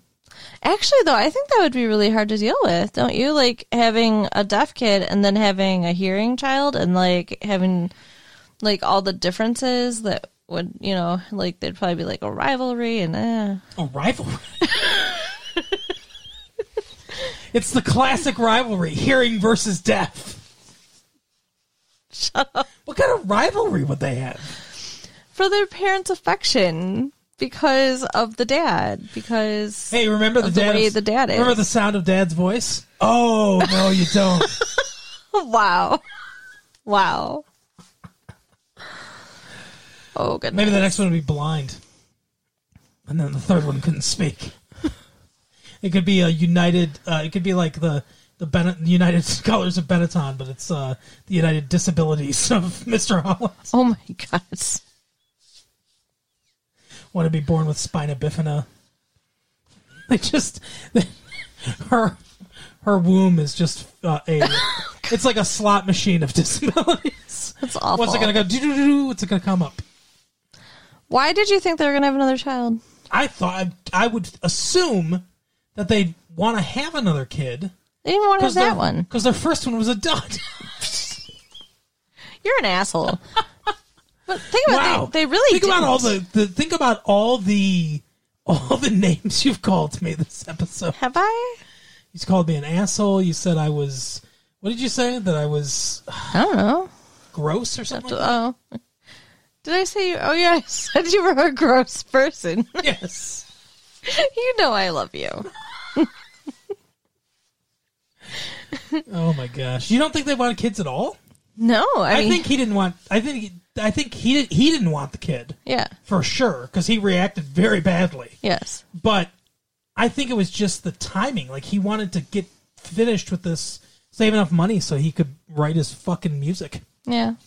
Yeah, I mean, maybe they did eventually plan on it. Who knows? I gotta say, either he didn't have that great of a work ethic, or honestly, his music writing wasn't that good then. Right. Because, it took him 30 years. Yeah, it took him 30 years to write one piece. And, I mean, it ain't John Williams. That's what I gotta say. I mean, if he really, and he didn't want to be a studio musician. I don't want to be a studio musician. Because they're sellouts. Lots of studio musicians worked really well. Right. You know, there's studio musicians that were used by the Beatles, by the Rolling Stones. They're on fucking albums. Right. Playing instruments and stuff like that, you know? Yeah. Shit. Yeah, he was a little full of himself in the beginning, but he learned. Yeah, after 30 years, and he became an old man. He and Jay Thomas with their lifelong friendship. Yeah, I liked that character too. That guy apparently stayed a bachelor forever. Yeah. We didn't get to see much about him. But he felt like, the high school kids were his kids. And, they both devoted the same amount of time to the high school, which was not good because, like you said, the one's a bachelor, the other one has a family. Right. Yeah. The other one's trying to stave off crippling loneliness and depression. Yeah. By being at school all the time. Well, maybe they both were, though. Maybe, yeah. Maybe that's why he wanted to have sex with a teenager. Yeah. But he didn't, so... Gold he's star our for hero. Mr. Holland. When's Donald Duck's birthday? Oh, my goodness. Does it sound like Donald Duck? Sure. No, not really. A little. What about Huey, Dewey, and Louie? Or Scrooge McDuck? Remember DuckTales? Woo! Yeah. Wasn't that long ago, really. Like 3-4 years ago or something like that. But Yeah, I liked that show. sometimes stuff like that seems longer ago than it was, you know? For sure. Scrooge McDuck. Aye, laddie. I'm going to jump in my... let's see, he had the accent. I don't remember an accent. He was Scottish. Okay. He was Scottish. Me and lucky dime. Donald Duck had a speech impediment? What? Donald Duck sounded like a duck. Talked like a duck. Why didn't Scrooge McDuck talk like a duck? He had surgery to... He swapped his voice out with, I don't know, a young Scotsman. He had a young Scotsman killed, and then he took his vocal cords. Oh my god. So That's what you can do when you have a bin full of money. Nat's preparing turkeys. Yeah, so he's open on Thanksgiving. Yeah, crazy. That guy's got... I'm telling you, they should have let him have that buyout. Right? Retired. He never gets Dude's to have any gotta- fun. Dude's got to work on Thanksgiving. He has no family to spend Thanksgiving with. No. It's a sad situation for Nat. I'm surprised he's not on heroin. Oh. I'm just picturing Nat Just Nat With the balled up in a spoon. corner. rocking back and forth. No. Brandon's going through the silverware at the peach pit. He's like, why, Matt, why are all the spoons bent? But yes, Nat is making Thanksgiving dinner for all of the many customers that will grace the Peach Pit on Thanksgiving Day. All the sad dads that are divorced. They're picking up takeout, yeah. Yeah, and all the lonely people in the world. But All the lonely people. but you know what? I can't judge. I spent a Christmas at a Denny's. Nice. Yeah, What a fun thing. with all the old dudes. Just like in the Santa Claus, where they go to Denny's on Christmas. Right. Christmas Eve, actually, I think. Before he kills Santa Claus or whatever happens in that movie. I also worked at Denny's on a Thanksgiving. And that Oh. was depressing. Yeah, that has to be sad, too. I've never spent a holiday in a restaurant. Well, I'll tell you what it is. It's full of only men. The women who are single and lonely are too ashamed to go They out. hide their shame. But there's just tons of single old dudes in the restaurant, like eating pie and talking to each other. The women that are lonely on Thanksgiving are huddled up in a corner with a can of cranberry sauce, and they're just Right. just eating it right out of the can, Or- almost like it's ice cream, but it's cranberry sauce. Or a giant thing of Cool Whip and a whole pie. There you go. Yeah, That sounds like my fantasy. I mean, you could be there too, but whipped cream is involved in my fantasy, but not like a pumpkin pie. cherry pie. I hate snow. Do you? Yeah, I want to move to. I told you I want to move to Orange County. That's Orange where I County. want to go. To follow the money, And the warmth and the palm trees. money and the sun. I don't like living in Michigan. No, I do. I do like living in Michigan. Why? I don't know. I mean, okay, I like fall leaves. That's about it. That's it. That's it. It's the only thing you like about Michigan. Yes. You should work for the tourism board. Come to Michigan. Fall leaves. Right? Everything else sucks. What about you? Don't like the water that much. I You're like not into water sports. I like pools, but I don't like lakes. Cement ponds, as they call them in Beverly Hills. Sure. But I mean, come on, like a lake, it's like full of fish poop. Yeah, it's full of life. I know. It's, you can pee in it too. I don't want It's to. the fish. It's so gross. It's called the aqua bog. Ugh. And like you get in and like all you feel is seaweed on your feet and it's just gross. In a lake? Yeah. That seems more of an ocean thing. Is there really seaweed in the lake? Yeah. No. Yeah, You're it's looking at me all confused. it grows up from the bottom and it's green and it's plant life and it tickles your feet. You've not experienced this? You eat it sometimes. Yeah, on sushi. Right, exactly. But this isn't sushi. This is a lake and it's gross. It's another one for the tourism board. This isn't just somebody standing next to Lake Michigan. This isn't sushi. This is a lake. Don't be confused now. I know there's raw fish and seaweed. Right, exactly.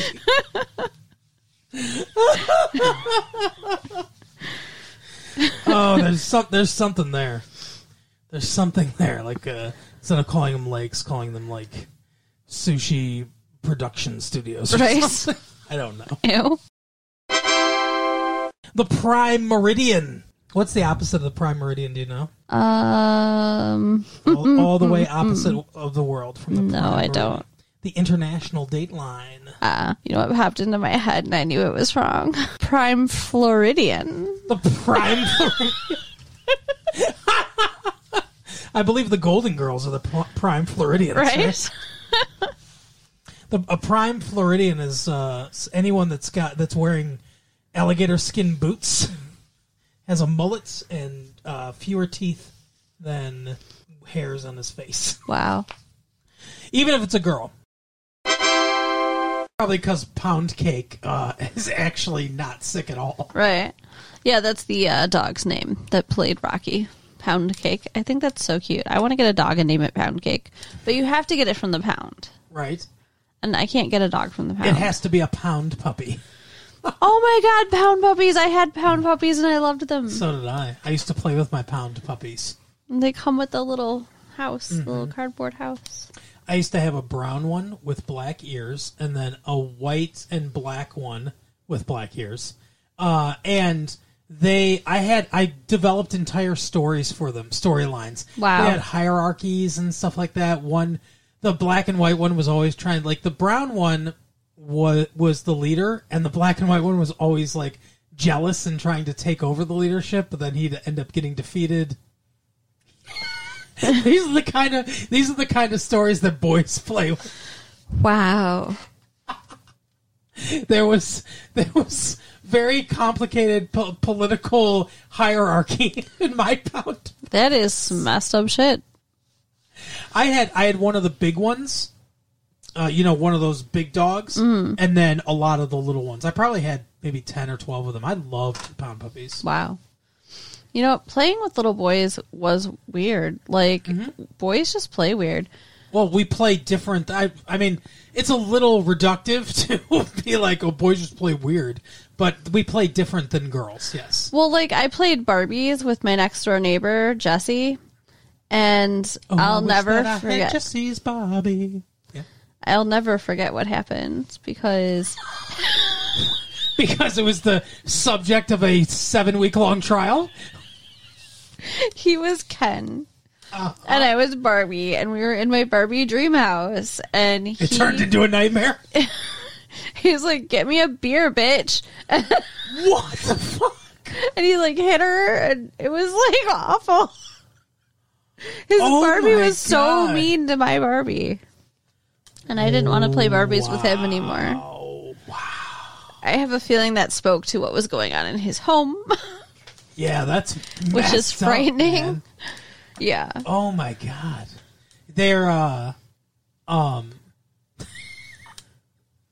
friend Bob and I don't know, like, we came up with this routine together for some reason, just off the cuff in the middle of class. There was a commercial a few years ago where it was this little boy, it's like a little, like, 5-year-old boy and 5-year-old girl, and he's like, will you marry me, or whatever, to the little girl, and she goes, "Where's my ring?"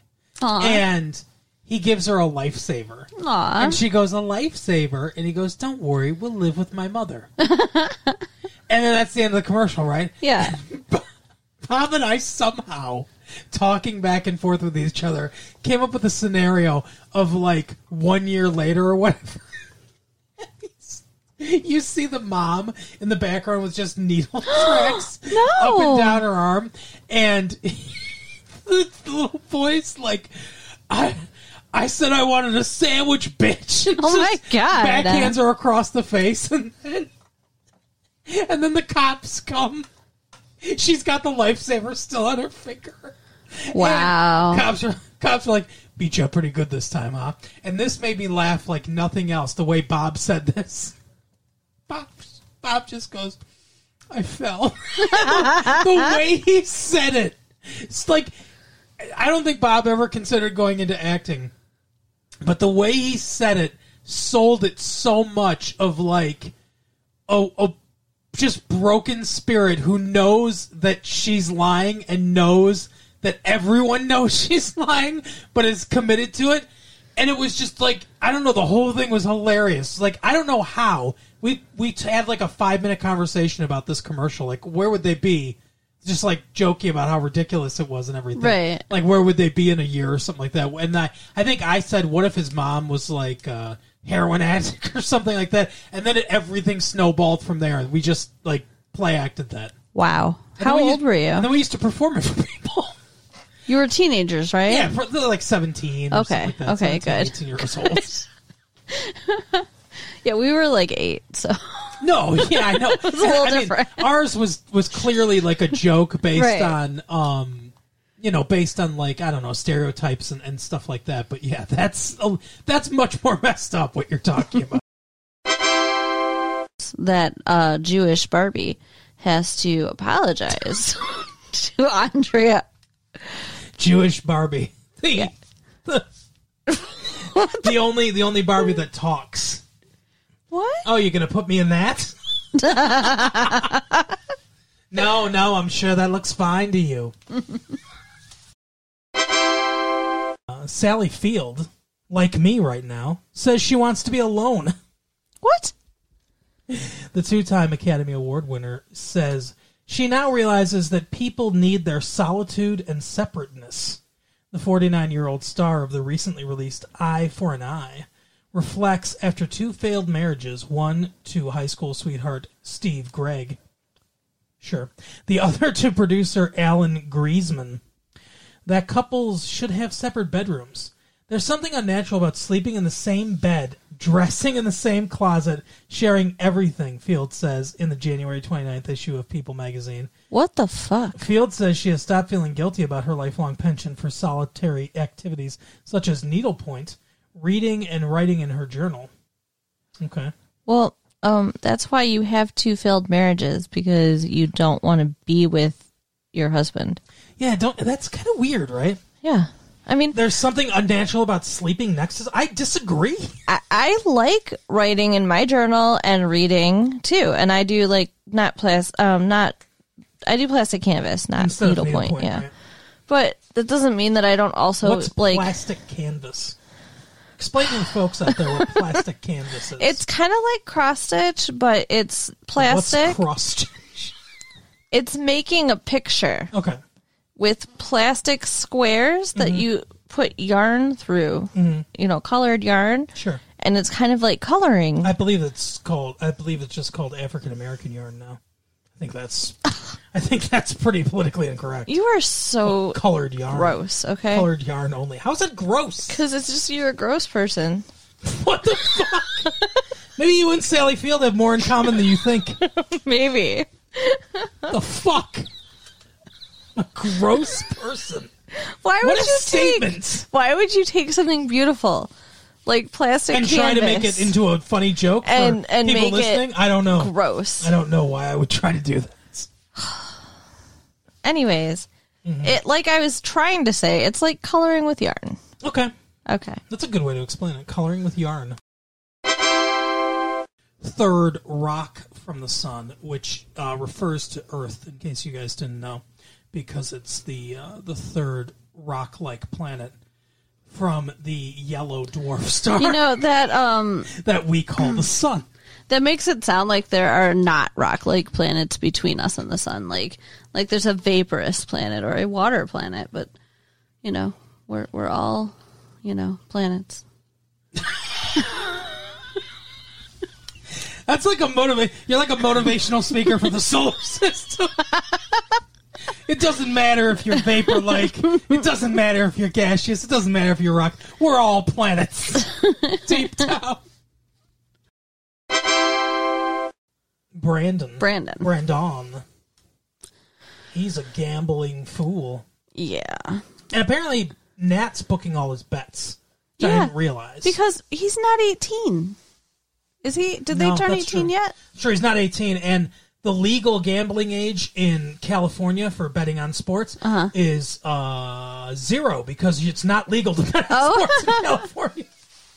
So his age probably doesn't matter as much as the fact that sports betting is not legal in the state of California. But yeah, he asked Nat to put a bet on a game. Brenda wants to talk to him about what's going on because she doesn't even know about Kelly and Dylan yet. She's just upset she can't go to the damn party. Yeah, we're going back in time now. Yeah. And he totally blows her off because he's watching the game that he's got the money on. Yeah, he's betting on the Cleveland Cavaliers because he's an idiot. But he somehow wins. But yeah, he wins, and Nat forgot to place the bet. It was I don't think Nat forgot to place the bet. When he asked, he said, "Hey, I want to put $100 or $1, as he calls it, on the Cleveland Cavaliers." And Nat's like, "Well, that's a pretty steep bet. That's a lot of money." And he's like, "Yeah, it's a sure thing or whatever." And Nat says, "There's no such thing as a sure thing." Right. So then later, when he says, "Hey, did that bookie come around because I want to collect my money?" Nat's like, "Oh, I forgot to place the bet. We got so busy." Now maybe he really did get busy, but I'm thinking that he was so sure that Brandon was going to lose this bet, Right. and it was for so much money that he just didn't book it because he didn't want him to lose the money. Which maybe that's what he means when he says he was keeping an eye on him later. Because then, Brandon's upset with him. Who was with him? Steve? Steve. Who's like, oh, he never forgot to place the bets when you lost. Yeah, he indicates that maybe Nat's working with the bookie. Or that Nat's just pocketing his money. Yeah. Oh, yeah, I guess that's true. That's probably what he's saying. Which is just Right. a terrible thing to say, and Nat wouldn't do that. Yeah. Nat could have left the game completely. And then he walks in and tries to give him the money from his own pocket because he feels bad. And Brandon says, no, I want you to pay me back, but not in money. I know, my mind went somewhere, and Nat too. starts blushing and saying, I've always dreamed of this day, Brandon. And he says, I want that guy's phone number. He's like, oh. So he says, oh, I don't know. You know, it seems wrong to give you this grown man's phone number. Well, he says, like, right now, you know, I can keep an eye on you. I don't know about just letting you do this without me. Right. So, But he does give him the number. and now Brandon's all who? set. What are we talking about? Brandon! Brandon. Fuck off. Did you have a stroke in the middle of that sentence? Maybe. Wow. So, yeah. You're so mean to me. I know. But it's fun. So yeah, Brandon is working without a wire now. Without a gnat. Instead of a net. And yeah, he says that, yeah, watch that. Microphone's right there. Ow. He says that he wins. At the end of the episode, he's like, oh, yeah, I won again. It was a big night or whatever. And he says to Steve, do you still think that betting on basketball's a sucker's bet? And Steve goes, yeah, I do. Because you're going to lose eventually, Brandon, yeah. And then Andrea walks in with her red hair. And everyone's like, what? What's changed? What's Right. different? It's not different. It's like in the movie Beaches, when Bette Midler dyes Barbara Hershey's hair for the first time. What she died. And this is back in like the 70s or whatever, so... Holy shit! How old do you think Beaches is? No, but I mean, it takes place back in time. Okay. I was going to say, Beaches came out like 10 years ago. No, it's supposed to be in like the 70s, I think, or the early 80s when they're doing their hair. Maybe, I don't know. And, It's been a long time. because they're like young, yeah. Watch Beaches. Anyways, she's like, we spent the entire night dyeing your hair the exact same color. And she's like, it's a subtle difference. And she's like, I don't think so. That's what happened to Andrea. Wow. That was so worth it to relive the classic memories of that scene. Shut up. Just to say the same thing that we already said. You're so mean to me. No, okay, so Kelly... Plus, we didn't see this. We saw this 2 days ago. Shh. That's another problem. That's the problem. I swear to God, one of these days we will record right after we watch it. We should. That's what we should do. Instead of like watching like frickin', MTV, we should be recording our... We should be watching. You want us to have an out-of-body experience where both of us leave our bodies, Yes. float above it, and watch ourselves record the show. Okay. We'll go to the New Age store and pick up some stuff. Anyway.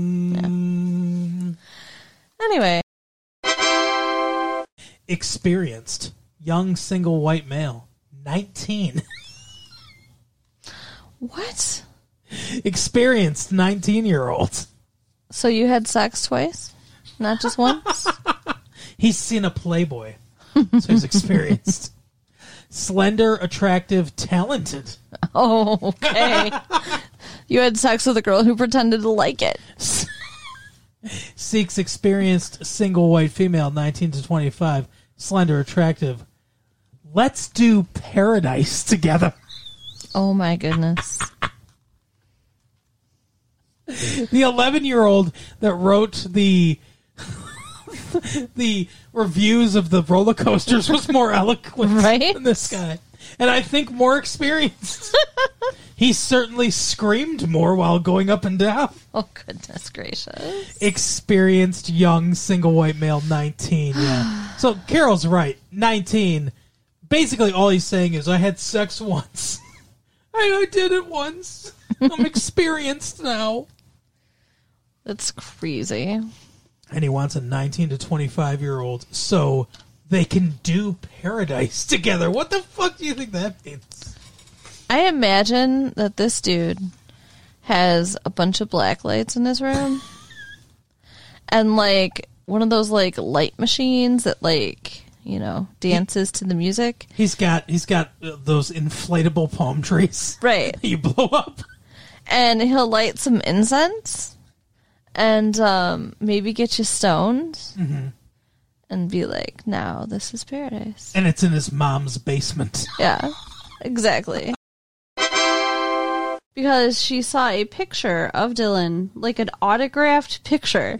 That was so weird. Like, who does that? That was Shannon Doherty autographing it to him when she got kicked off the show. Right? It's like, here, Dylan. But yeah, so Dylan had given a picture of himself to Brenda, and she saw that his last name was McKay. So then she brought up, do you guys know Jack McKay? Uh-huh. You know, they kind of freeze, and then they're like, well, you know, he's no good, and blah, blah, blah. And his son. Yeah. Wait a minute. Dylan McKay is related to Jack McKay? And then they're like, stay away from him. Like, Jim gets all angry. He's like, you know, just you know, he's no good. You could hear her moisten through the TV when he said that. The funniest part of this episode, Okay. the list of 5 celebrities that they could cheat with. So Ross is such a dork that he not only types it out, but laminates his list. Yep. He wants to put Isabella Rossellini on his list. But then Joey's like, oh no, she's international. He channels her countryman and goes, oh no. Oh no, Ross. Not Isabella. She's a greatest export. You cannot soil her, Ross. Oh my goodness. He says that he should pick somebody local. Yeah, someone who's in the country more. And Rachel's like, yeah, because that's why you're not going to get with Isabella Rossellini. Right. Geography. So he bumps her for Winona Ryder. She shows up in the coffee house. Isabella Rossellini, she's there. And he's very awkward and says almost immediately how she's on his list of celebrities he's allowed to have sex with. Because she says, aren't you with that girl over there? Yeah. Yeah, he's like, we're on my list. And she's like, what list? And he says, he's like, so I get to have sex with you? She's like, oh, yeah? She looks startled, like just visibly startled. Like, who wouldn't be? And she's like, can I see the list? And he's like, oh, no. Right. Yeah, he goes, oh, no. Isabella. Oh, no. She's like, I'm not on the list. He becomes depressed. He's like Mario, but he's depressed. Oh, no. I'm just going to lay down here Oh, on jeez. this mushroom. You want to hear a letter to Ann Landers? Sure. Letter from outmaneuvered in Arizona. Hit close to home. He was the man whose wife began an affair over the computer. 6 months ago, my wife, Betsy, quotes, not real name, obviously. So I love that he's got to pick a fake name, and he picks Betsy. Told me I had been neglecting her because of my long hours on the night shift. Thinking it would occupy her time, I showed Betsy how to use the online chat service. Oh, no, that was not smart. Before long, she was spending hours every night on the computer chatting with men. Betsy told me not to be threatened. She even showed me some pornographic images Oh, jeez. sent to her by one of her new friends. I asked why she would continue to talk to people who would send such kinky pictures. She insisted they were nice guys, and it was all fun. 2 months ago, I found a computer message Betsy had saved. She had told someone named Brian that she was falling in love with him Oh, no. and was eager to meet him in a neutral city to find out if they were soulmates in a neutral city. Wow. It's like a football game. We've got to meet in a neutral city, Brian. That there's No home front right, advantage. it won't be fair, any other way. When I confronted her, she said it was a joke. Oh, my. Then I found a message saying she was sending Brian a video of her stripping. This shook me up and made me realize the fun and games had gone too far. This is when you realize the fun and games had gone too far? She's showing you pictures of guys' dicks, and that's not enough for you to know that the fun and games have gone too far? Right? Holy shit. Anyway, I told Betsy the computer was destroying our marriage. She said I was being ridiculous. Last week I got on the day shift and hope this will help. Meanwhile, Betsy is still online with Brian, running up charges in excess of $300 a month. Fresno. Wow. Here is Ann Lander's response to Fresno. I have some responses that I could give to Fresno here. Right? Dear Fresno, I have been hearing a lot of late about online romances and have concluded that there are now hundreds of married men and women flirting with strangers in this manner. We've talked about this before. Yes, we have. And you said this isn't cheating. I did say that. I think I changed my mind. You and your wife should seek joint counseling at once. Other married folks who are engaging in what appears to be a harmless pastime should be aware that they are playing with fire. Therapists have labeled this a genuine addiction. And that's it. That's what she says. That's So, it? Yeah, her advice is to get counseling at once. Seriously? That's your advice? How about, tell your wife to take that modem and shove it up her fucking ass. How about that? Yeah, I think it's over. Yeah. You've allowed this. Unfortunately, Fresno, you've allowed this to go too far. If you had stopped it at the guys are sending naked pictures to my wife phase, maybe you could have had joint counseling and fixed it, but She's in love. She's sending nude photos back. She thinks that she's in love with one of these guys, quote unquote Brian. This fucking low life Brian, by the way. What kind of coward is sitting behind a computer trying to steal other people's wives? Well, I mean, in Brian's defense, does he even know she's married? I bet he does. I've already painted Brian as the villain in my head. So. Okay. I think Betsy is the villain. I think Betsy's a little slut. Well, yeah, I agreed. They both are. I mean, I understand whatever she was feeling like neglected and stuff, but she got his attention. Now knock it off. Yeah. No good. Poor dude. Have you ever sent pornographic images across the computer? What do you think? I don't know. I mean, I guess the internet didn't really exist before we started dating. So we would have had to have been dating when you did it. So I'm guessing no. Correct. Have you ever received pornographic images from guys? Unfortunately. Really? Yeah. What happened? I blocked them. Interesting. But yeah, sometimes, you're chatting with somebody and then all of a sudden you get a picture. Surprise dick! Yeah. It's no good. That is not a surprise any lady wants. Right? Yeah, it's the most sensual part of the body, of anyone's body, right? Right. Oh. Yeah, that's messed up. But Yes. I guess guys do that, right? Unfortunately, yeah. I don't know why. Like, why do you guys think that women want to see your dicks? Your predicts? Yes. Your dick pics. Your dick pics. That's good. That's good. I like that. Dick pic. We've coined a new phrase here. Dick pic. Have you ever sent or received pornographic images? Women don't do that unsolicited, I don't think, and I've never sent a pornographic image. Right answer. It's the honest answer. Good. I would hurt you. So, finally, somehow, I believe Kelly just tells him, but Dylan finds out about Brandon.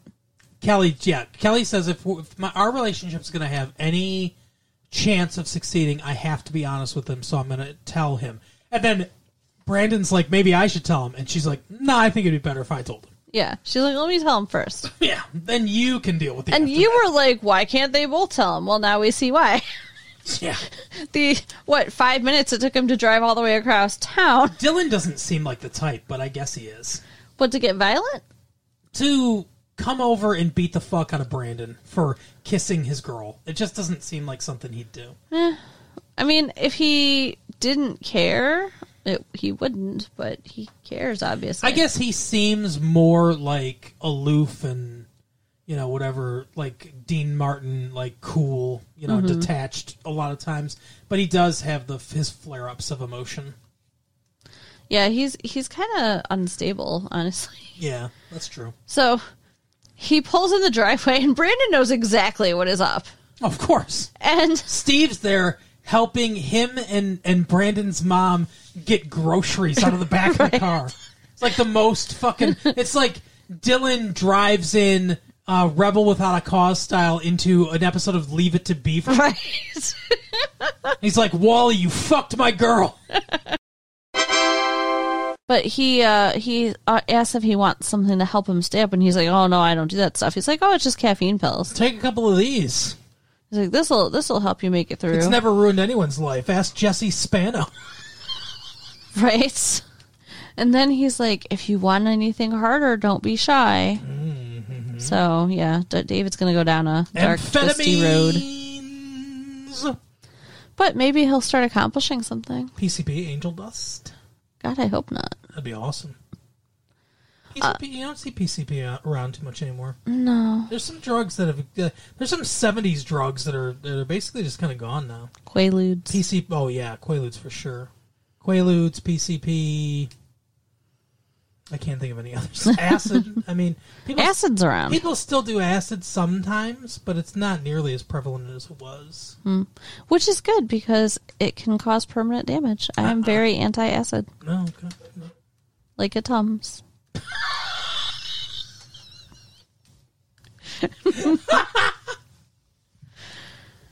Wow. That might have been the lamest anti-drug message ever.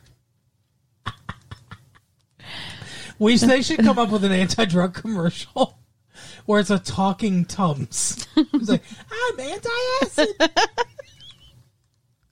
Come on, though, seriously. You can have... He could be sitting on a kid's shoulder. Oh, God. Hey, you want to just take a little tab as blotter, Just say no.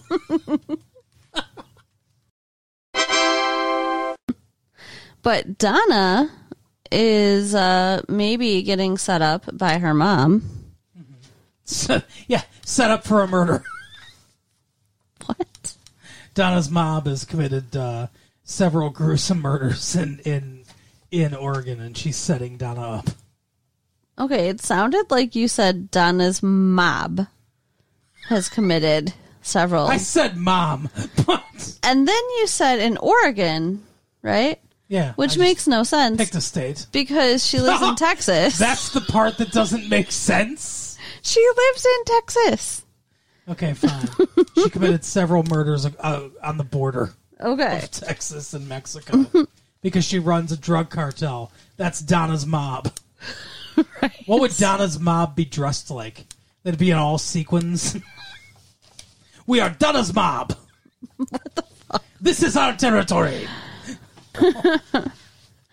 And somehow Brandon and Steve charm them and convince them everything's okay. Mm-hmm. They didn't mean for this to happen. They weren't serving alcohol. Mm-hmm. They're not going to let anybody drive home, and they're going to make sure that everybody gets home safe. Yep. What the fuck? Again with the straight-laced bullshit. And as soon as these dudes leave, Steve's like, great, let's party. Yeah, I know. He's going to end up in jail. Really learned his lesson. Like, that's just going to happen. Like, he's going to have to do some time. Steve's going to need to get broken out of jail by Donna's mob. Right? We're here for Steve Sanders. Click our heels. Oh, goodness. I don't know why they have that accent, but that's Donna's mob for you. I think that's your attempt at a Mexican accent? It's not my attempt at a Mexican. I can do a Mexican accent. Can you? Si, senor. Oh, God. Don't. Maybe you can, but you shouldn't. Andale. Arriba. No. Right? No. Speedy Gonzalez. That's Mexican, right? I can also do French. Oh, ma chérie. Or whatever. Pepe Le Pew. Okay, Pepe. Yeah, see, I learned all the accents I need to know from Looney Tunes. Valerie and Dylan. Yeah. Valerie just shows up at Dylan's house like 3/4 of the way through the episode. I thought to myself, we haven't seen Valerie at all this episode. So he lets her in. She's just like, oh, Well, hey. at first he says, I love how anytime I interrupt you, What? you look at me like you want to sick Donna's mob on me. Stop the interrupting. It's more Spanish than it is Mexican. It's more Espanol. Like Okay. it's more whatever. But my confusion is that it's on the border of Texas and Mexico, so I Whatever, think I don't it's just care. wrong. Go ahead. Sally Field, like me right now, says she wants to be alone. What? The 2-time Academy Award winner says she now realizes that people need their solitude and separateness. The 49-year-old star of the recently released Eye for an Eye reflects, after 2 failed marriages, that couples should have separate bedrooms. There's something unnatural about sleeping in the same bed, dressing in the same closet, sharing everything, Field says in the January 29th issue of People magazine. What the fuck? Field says she has stopped feeling guilty about her lifelong penchant for solitary activities such as needlepoint, reading, and writing in her journal. Okay. Well, that's why you have 2 failed marriages, because you don't want to be with your husband. Yeah, that's kind of weird, right? Yeah. I mean, There's something unnatural about sleeping next to... I disagree. I like writing in my journal and reading too, and I do plastic canvas, not Instead of needlepoint. Yeah, right? but that doesn't mean that I don't also What's like. plastic canvas? Explain to the folks out there what plastic canvas is. It's kind of like cross stitch, but it's plastic. What's cross-stitch? It's making a picture Okay. with plastic squares that you put yarn through. You know, colored yarn. I believe it's just called African American yarn now. I think that's pretty politically incorrect. You are so Colored yarn. gross. Okay, Colored yarn only. How's it gross? because it's just you're a gross person. What the fuck? Maybe you and Sally Field have more in common than you think. You're an asshole. But think about Wow. it. They really think about didn't. all the names you've called me this episode. Have I? You called me an asshole. You said I was. What did you say? That I was I don't know. gross or something? Like Oh. Did I say you? Oh, yeah, I said you were a gross person. that? Yes. You know I love you. Who knows? You're always so. You're like the most posh person I know. What? You got this high class attitude about comedies. You're a comedy movie snob. I am not. What's your favorite comedy? You're on the spot now. It's a toss-up between 3 Men and a Little Lady and Beverly Hills Cop. Not 3 Men and a Baby. No. 3 Men and a Little Lady. Yes. It's much better than 3 Men and a Baby. You're high on drugs right now.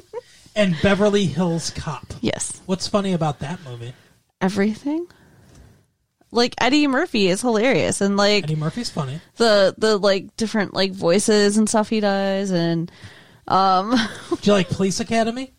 I don't remember that, That guy one. that I don't does think I've all ever the, seen guy it. that does all the voices on Police Academy. Michael Winslow or whatever his name is. You know, he I don't think I've seen it. can make sound effects with his voice. Okay. And the story is good. The story of this movie's good. No, it's not. Oh, come on. Okay, he's an angry hockey player who sucks. Yeah. His grandma loses the house because she never paid taxes her whole life. Yeah. That's ridiculous. And, like, he's been his whole life trying to get to play hockey. He's never given up. He just keeps trying out. He keeps beating people up and never suffers any consequences for beating He people got up. beaten up by Bob Barker. That's the consequence he suffered. That's bullshit. Zombie Bob Barker beat the shit out of him. And, I mean, his parents, like, what happened to his dad? He got hit in the face with a hockey puck and killed, and his mom took off to Egypt. Yeah, you What? remember the movie. It's just, I mean, it's all stupid. It's like, What? it's That's what's funny not- about it. It's not anywhere near. I like to laugh at real life stuff, like So like in Seinfeld. Beverly Hills Cop, right? Yeah, You liked real life stuff. Real life stuff. Like the murder of a Detroit police officer. like a Laugh banana minute. peel, or like a banana up the tailpipe. Okay, that's hilarious. That's real life. Jesus Christ. And you think my sense of humor is cheap? The man put the banana up the tailpipe. Oh my god. That's the best thing you could come up with from Beverly Hills Cop. Wow. Well, Wow, and Surge, Bronson but I can't Pinchot. do that accent. I thought they were going to have another kid, but they never had another kid. Just the one. Maybe they were afraid that they'd have another deaf kid. We keep getting deaf ones. Like it's a bad prize in a Cracker Jack box or something like that. It's the whistle again. Actually, though, I think that would be really hard to deal with, don't you? Like, having a deaf kid and then having a hearing child and, like, having, like, all the differences that would, you know, like, there'd probably be, like, a rivalry and, A rivalry? It's the classic rivalry, hearing versus deaf. Shut up. What kind of rivalry would they have? For their parents' affection because of the dad. Because Hey, remember of the way the dad is. Remember the sound of Dad's voice? Oh, no, you don't. Wow. Wow. Oh, goodness. Maybe the next one would be blind. And then the third one couldn't speak. It could be a united, it could be like the United Colors of Benetton, but it's the United Disabilities of Mr. Holland. Oh, my God. Want to be born with spina bifida. They just, her womb is just it's like a slot machine of disabilities. That's awful. What's it going to go? Do-do-do-do, what's it going to come up? She's looking in the mirror and then she's like, do I look different? You know, that's such a fucking cliche that I've seen so many times on, like, TV shows and stuff. And, like, girls don't think they look different. I mean, did you think you looked different? After I had sex for the Yeah. first time, I had a huge smile on my face, so that was different. My hand was red from high-fiving all my buddies. Oh, my God. That was different, but I guess, no, not really. Right. Like, I mean, I didn't sit there and be like, oh, did I look different? Like, I didn't grow a horn. right? I mean, I did kind of feel disappointed when I realized that the world wasn't different. Like, nothing changed. I kind of thought something would change. You expected the president to get on the news. We have just learned that Carol's lost her virginity. I don't know. It's weird, It's a though. day of national celebration from now on.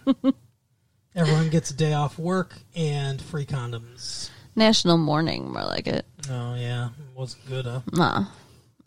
It's because it wasn't with me. Exactly. You I know, think it's- they're all attractive, though. Have you noticed that? Like, there's no ugly dental hygienist. You mean in the world or in Beverly Hills 90210? No, I mean, like, in the world, I have never seen an unattractive dental hygienist. I've never really noticed, but yeah, I guess you're right. I think it's something about those scrubs. Those smocks that they wear or whatever. Right? Like, none of them are overweight either. Like, they all have, like, the perfect cute little bodies with the cute little hair. I don't know. Wow. It's annoying. You sound turned on and jealous at the same time. I'm just saying, I think it's unfair for them to all be beautiful. Do you think it's one of those things where, like, at the outside of the dental hygienist school is like a silhouette, and it's like you must fit into this shape All right? to enter this school like it's a roller coaster? That's exactly what it is.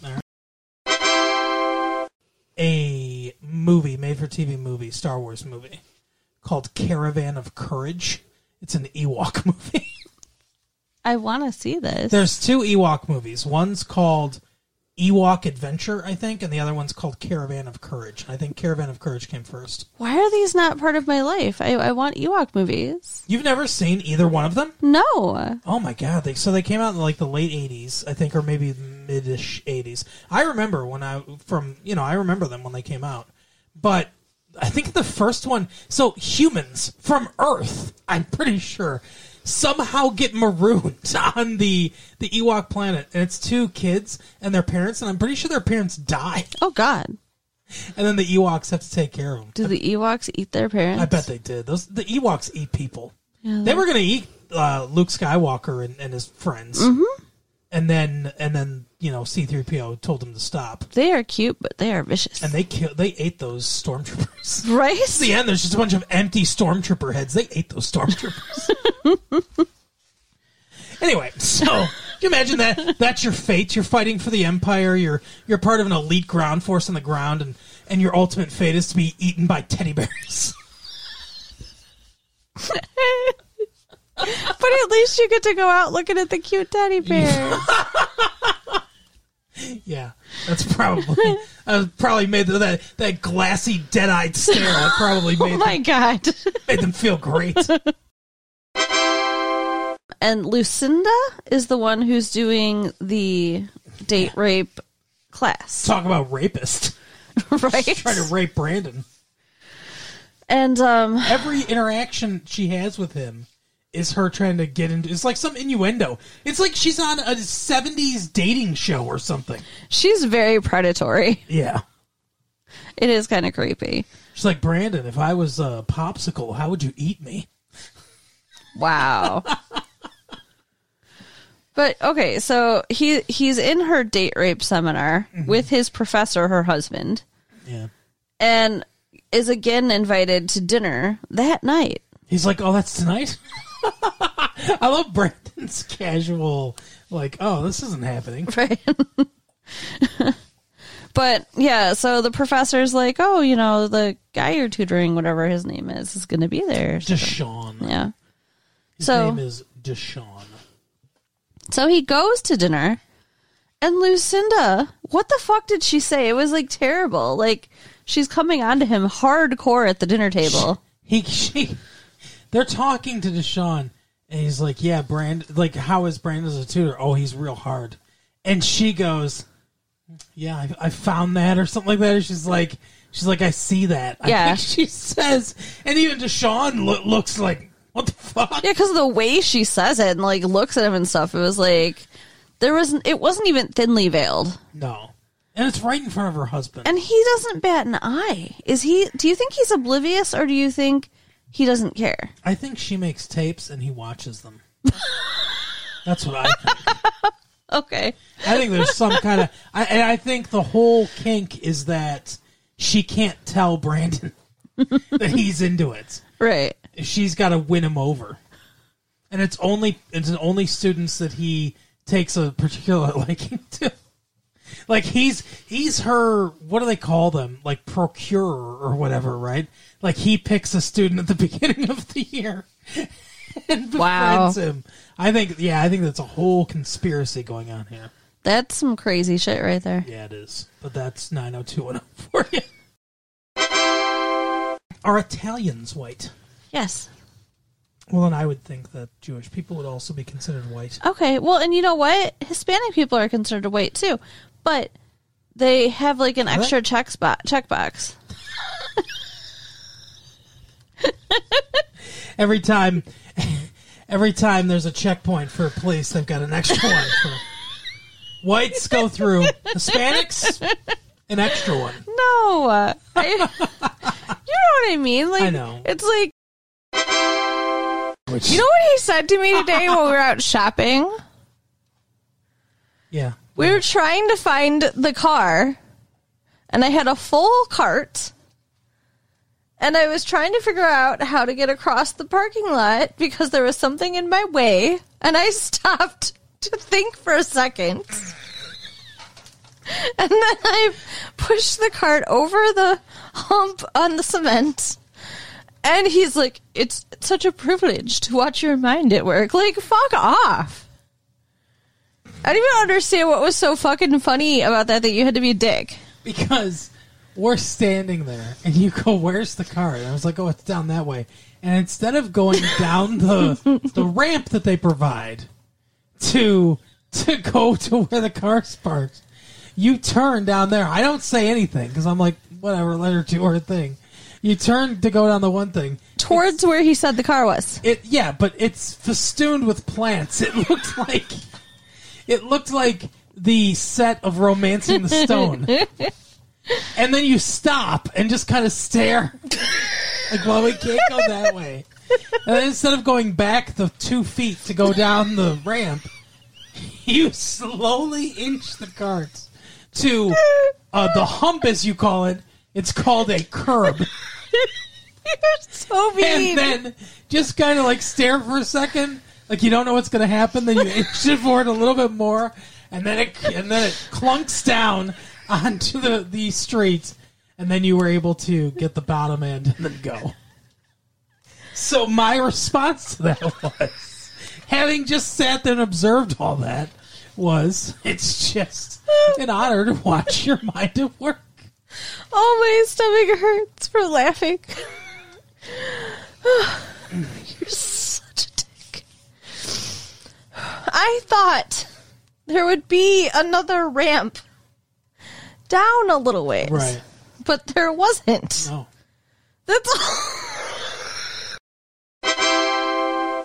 I've been pressured, though. I don't know if I've ever been pressured either, honestly. I've been offered. Yeah. I literally was held down. Okay. Well, that sounds like a completely different problem. Well, it was my friend's bachelorette party, and she was like, "Drink with me." Wow. And I didn't want to. So you got held down at a bachelorette party. Yes. And something forcibly put in your mouth. Attempted, yes. Attempted. Oh, it didn't work. No. Anyways. You've always got teeth, so. That's right. Wig is the next band. They're a heavy dark rock. I don't like dark rock. Their album is called Deliverance. Maybe they squeal like pigs on it. I like dark things, though. Like, not dark rock. Like what? Well, like... What dark things do you like, Carol? Like horror movies and like goth style and... Goth style? What's goth? What's goth? Come on. Come on. You come on. Tell me what goth is. You know, wearing all black. I know what goth is, but not all the people are going to know what goth is. And wearing black makeup and black lipstick and dyeing your hair black. And, you know, what I would do if it weren't for the fact that, you know, you like it when I look like a person instead of a zombie. So yeah, people that like to dress up like corpses. Yeah. I would totally do that. Cut themselves with razor blades. Wow. That took it even darker. Well, that's the kind of dark rock you're going to get with Wig. Well, dark, I'm just saying like dark rock, like it's usually like close to heavy metal, right? I don't know. I've never really heard of the sound of dark rock. I've heard of heavy metal. I've heard of, you know, heavy rock, but I've never heard of heavy dark rock. Well, I don't like it when... They just throw... They don't even do music. They just throw a chunk of obsidian on the stage. There's a heavy dark rock. There you go. I don't like screaming. Like, oh, is that what it is? Is it that the like a? That's what I envision from the term dark rock, but I don't know if it's right. Like, what's his name? The guy that cuts himself on stage all the time. Oh, I can't think of his name now. Oh, damn it! It's gonna drive me nuts. It's gonna drive me nuts. I didn't even know about this. Yeah, there's this dude. He's a heavy rock guy, and he's not super popular. I think he's dead. Maybe he killed himself? If I remember correctly, but he used to cut cut himself on stage and stuff like that. He'd bleed all over the audience. Oh my god, that's not okay. I can't remember his name. Hello, AIDS? What? Worst greeting card ever. Hello, AIDS. It's got right. That's the greeting card that Telly buys for every girl he slept. Oh my god. It's like a sympathy card. Just like after he sleeps with them, just hands him the card and leaves. They open it up and it says, "Hello, AIDS." And then it's just got an AIDS pamphlet in there. Things that you can do. Wow. The next band on this list probably doesn't have AIDS. Their code 2529. In the year 2529. Verve Pipe is what they're called. I've not heard of them either. They're a college rock band. Their first album or whatever is called Pop Smear. Instead of Pap Smear. Come on. Well, stop it with the bodily fluid stuff. That's what they are. Then there's Horse, heavy alternative rock. They have no disc yet. Heavy, man. Oh, it's very heavy. They don't have any code either because they don't have an album out yet.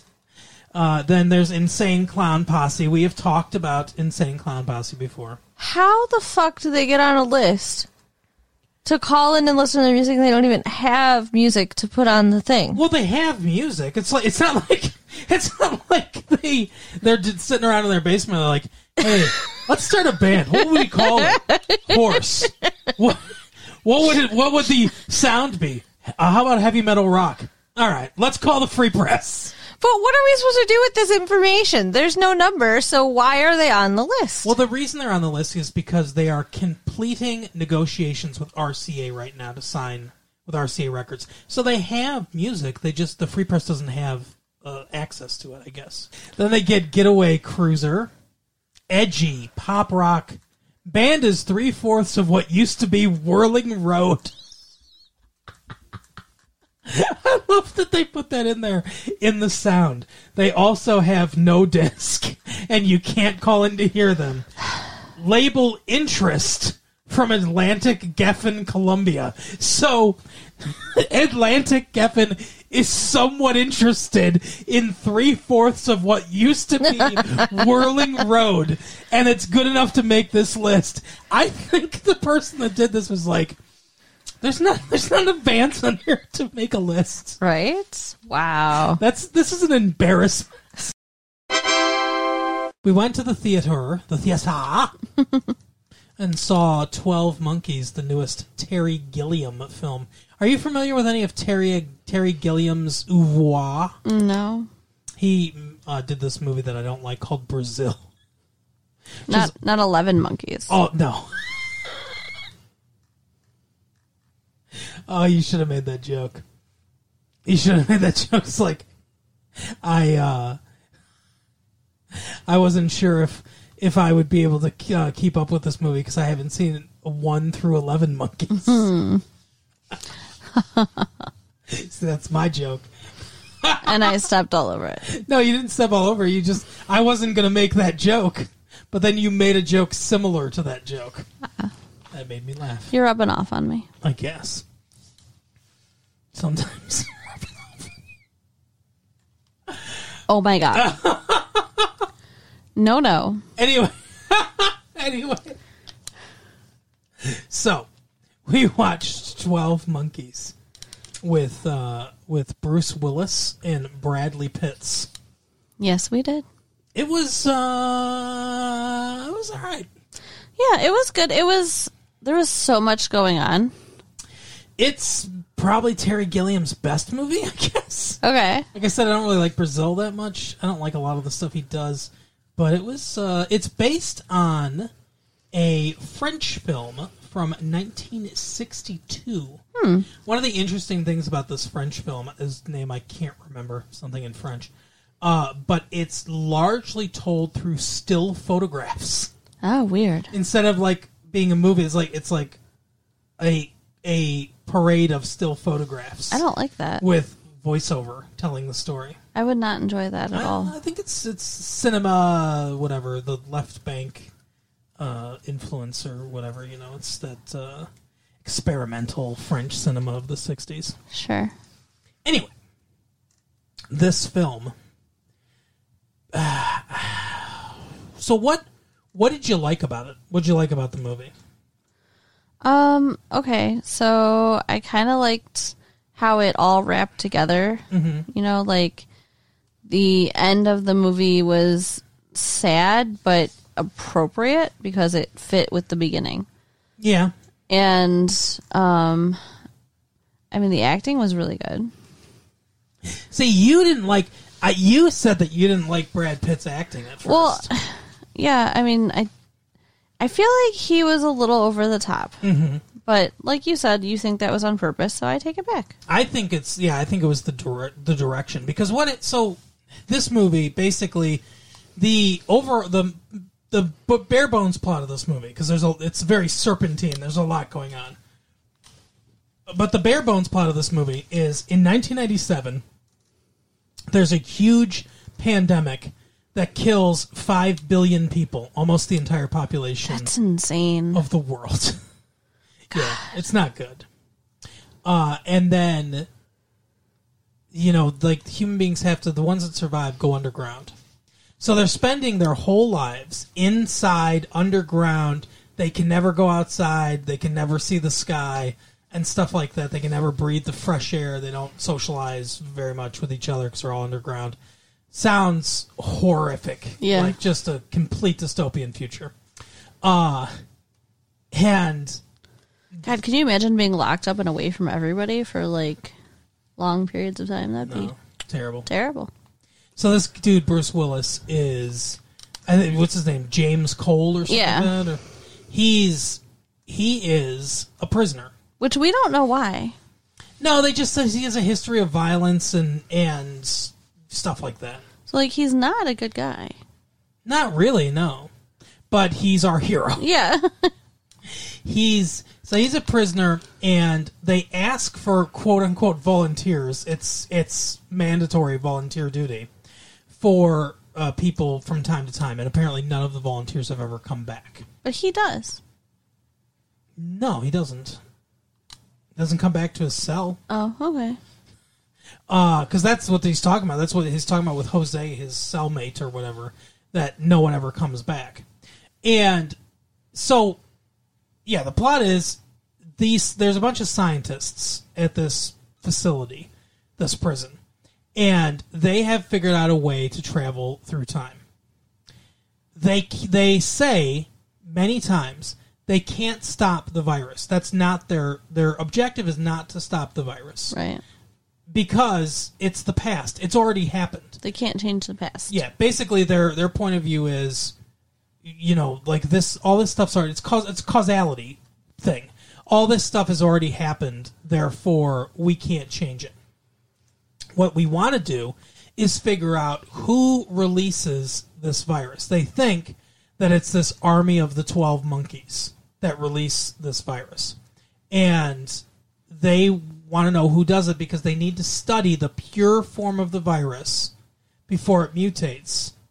Because if they do that, they can come up with a cure to the virus, a vaccine or something like that, and then human beings in the present for them, which is 2035, can go back to the surface. They can live on the surface again. How this virus is still alive on the surface of the Earth if there's no people to infect Yeah. on the surface Like of the Earth? almost I 40 years later. I don't know. I don't understand that.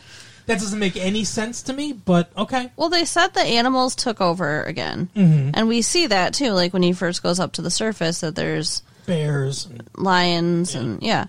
So, and tigers, oh my. and sometimes, rarely, but sometimes viruses can pass from people and animals. So maybe this is one that they share. Maybe, I guess. And the animals aren't affected by it, but they just carry it. That's the only explanation, but it's real thin. Yeah. And if that's... See, that... Because it's so thin, that's something I think the movie should spell out. Yeah. But instead, they act like this virus can just live host-free in the air forever. Maybe the person who wrote the movie just doesn't know anything about viruses, and yeah. Yeah, that's going to be it. Because the movie this is based on, it's the apocalypse is a nuclear war. Mm. It takes place after a nuclear holocaust. Instead of a virus. Mm-hmm. And I think if I remember correctly, I think the reasoning that they send people back in time is to try to stop it, but they can't stop it. It's one of those causality loop things. But anyway, so predetermination. So that's the basic plot of the movie. They want to send Bruce Willis back in time to find the pure form of the virus. And you have to be mentally tough to handle going back in time because it's very taxing mentally. I would imagine that would be. And it's not entirely perfected either because they accidentally sent him to 1990 instead of 1996, the year we're now in, where they intend to send him. Yeah, this takes the movie takes place in 1990, 96, and 2035, and at the end of 96 because the the virus gets released around Christmas time, 1996. So a little less than a year from now. Yeah. It's kind of creepy. Yeah. But anyway, so he goes back in time, and he's trying to figure this out. He meets Madeline Stowe, and Well, he meets her because he's a mental patient and she's his psychiatrist. Let's not act like it's a cute situation. so I mean, instead of going through like the whole plot of the movie, really, like, which is something that we try not to do. Because movies are so very long. Yeah, we'll talk about, like, I want to talk kind of about the themes. So they Okay. mention the Cassandra complex, which, for those of you that don't know, the Cassandra complex is a Cassandra in Greek myth, as they explain in the movie too, was a woman cursed with knowing the future but not being able to change it, and no one believes her. Like, she tries to warn people about the future, and no one believes that she actually can see the future, and so nothing changes. So she's, burdened with the gift of foreknowledge. So the Cassandra complex is the belief that you know what's going to happen, and no one believes you. Or the predicament of actually knowing what's going to happen, and no one believes you, which is what Bruce Willis is going through Right. in this movie. So that's one of the themes is, the Cassandra complex and predetermination, fate, stuff like that. Those are big themes Right. in the movie. Because Bruce Willis has this vision from when he was a kid at an airport, seeing this guy get shot and killed. And it was like one of the last things that he remembers before they all go underground and stuff because of the virus. And it, like, occurs to him over and over again. Yeah, it's all through the movie. And, like, as he meets people in the movie, their faces become part of it. Whereas before, they weren't as well defined. Yeah. And Madeline Stowe is one of the women in, like, Screaming and stuff, but she's got blonde hair instead of her black hair. And it turns out at the end, like I said, if you haven't seen the movie, go see the movie, then watch Stop listening to us and go watch the movie and come Don't back. be a maniac. But it turns out that it's Bruce Willis as an adult getting killed He sees himself by the police. So get killed. as a little boy, he witnesses his own death. And he doesn't realize that that's what he's witnessed. Until the very end, too. Like, I think... And why does Jose, right? Jose brings him the gun. Yeah. So they find out. So he goes earlier in the movie. He goes to this mental hospital where Brad Pitt is, and Brad Pitt helps engineer his escape.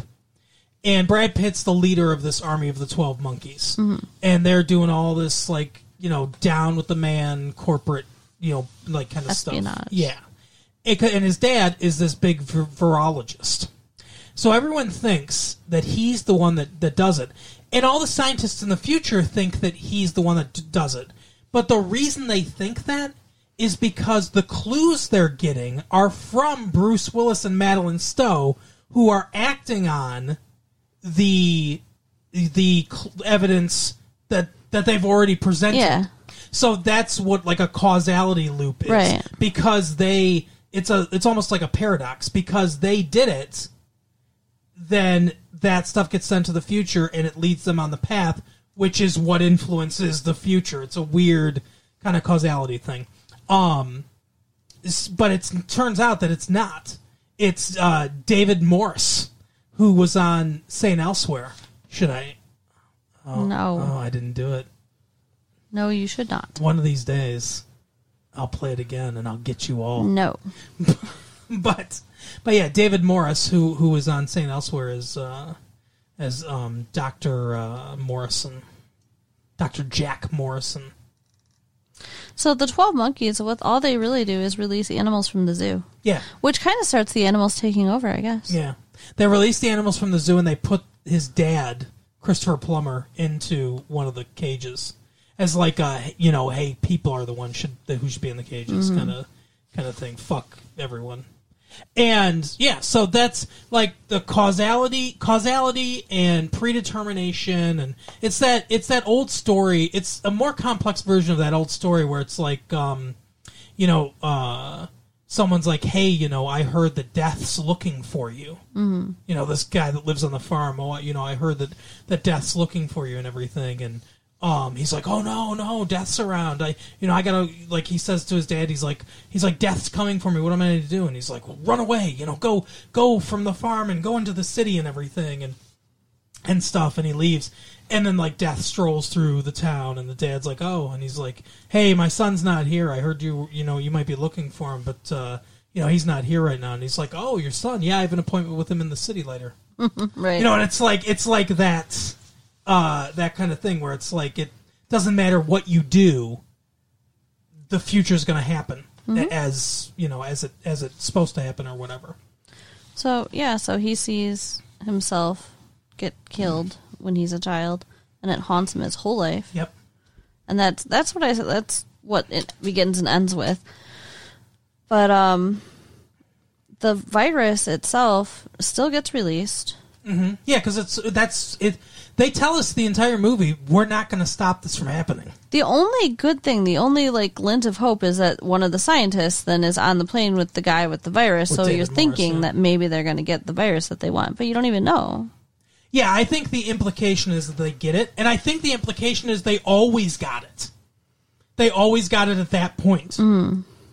But they didn't, like, they knew they had to send him because he's the one that gets the information for them.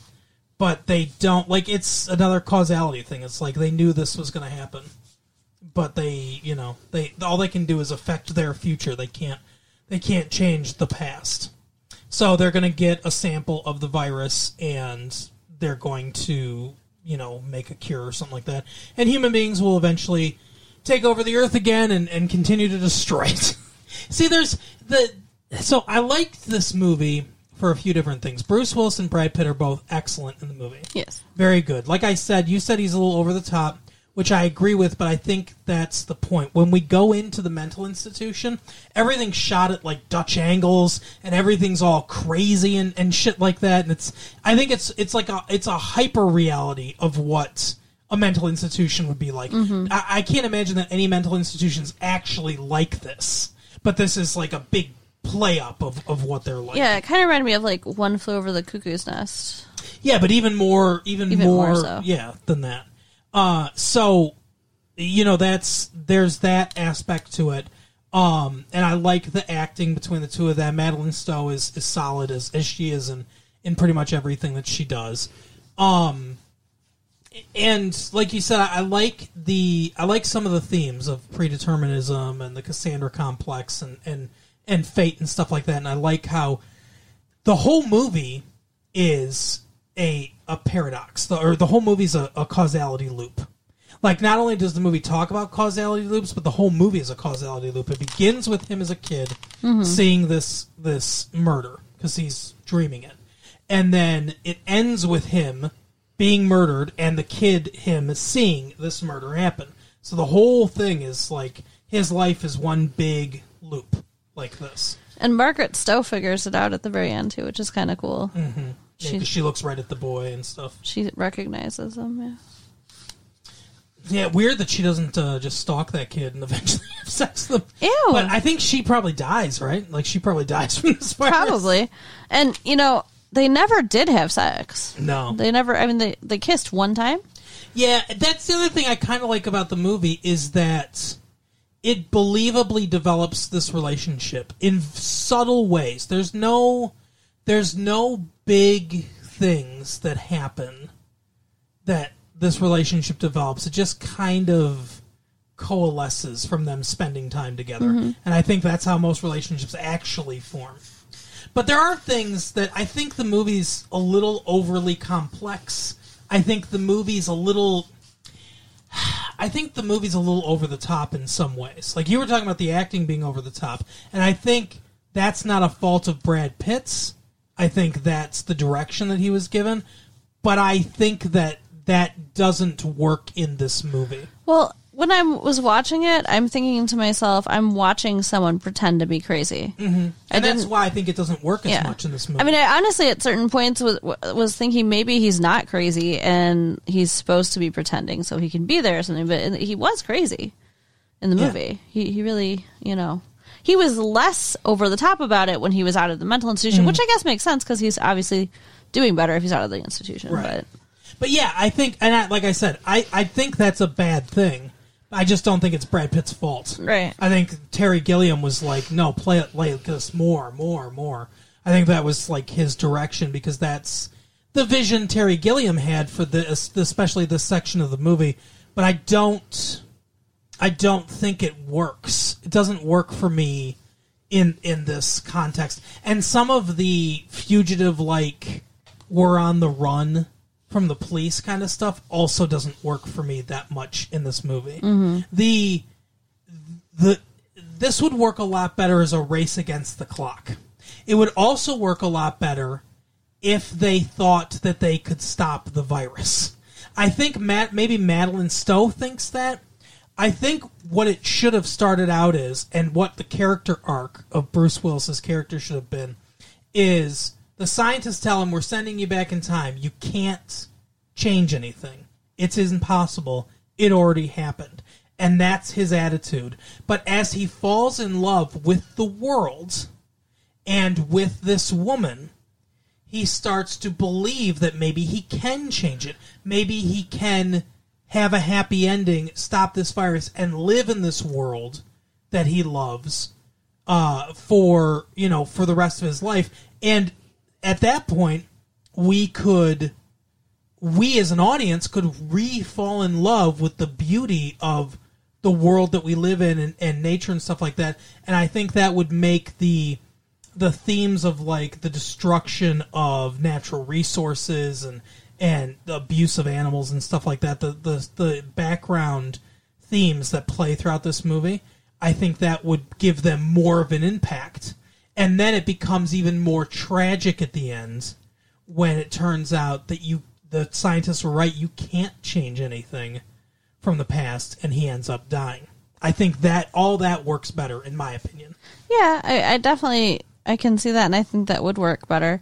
I don't think that at any point he thought that he could change it, though. I think that what happened, though, he started to think that he was crazy and that, it wasn't going to happen.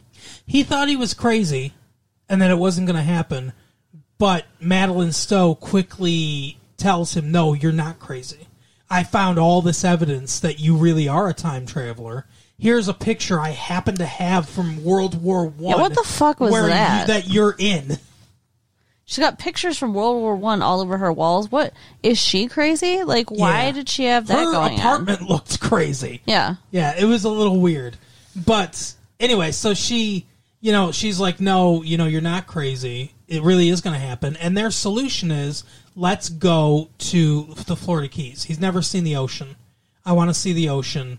Let's go to the Florida Keys, and we'll just sit out this virus there. And if it happens, then she says, hey, if by May or something like that, people aren't sick and stuff, we'll be really happy that we were wrong, and we'll both just be happy and crazy together.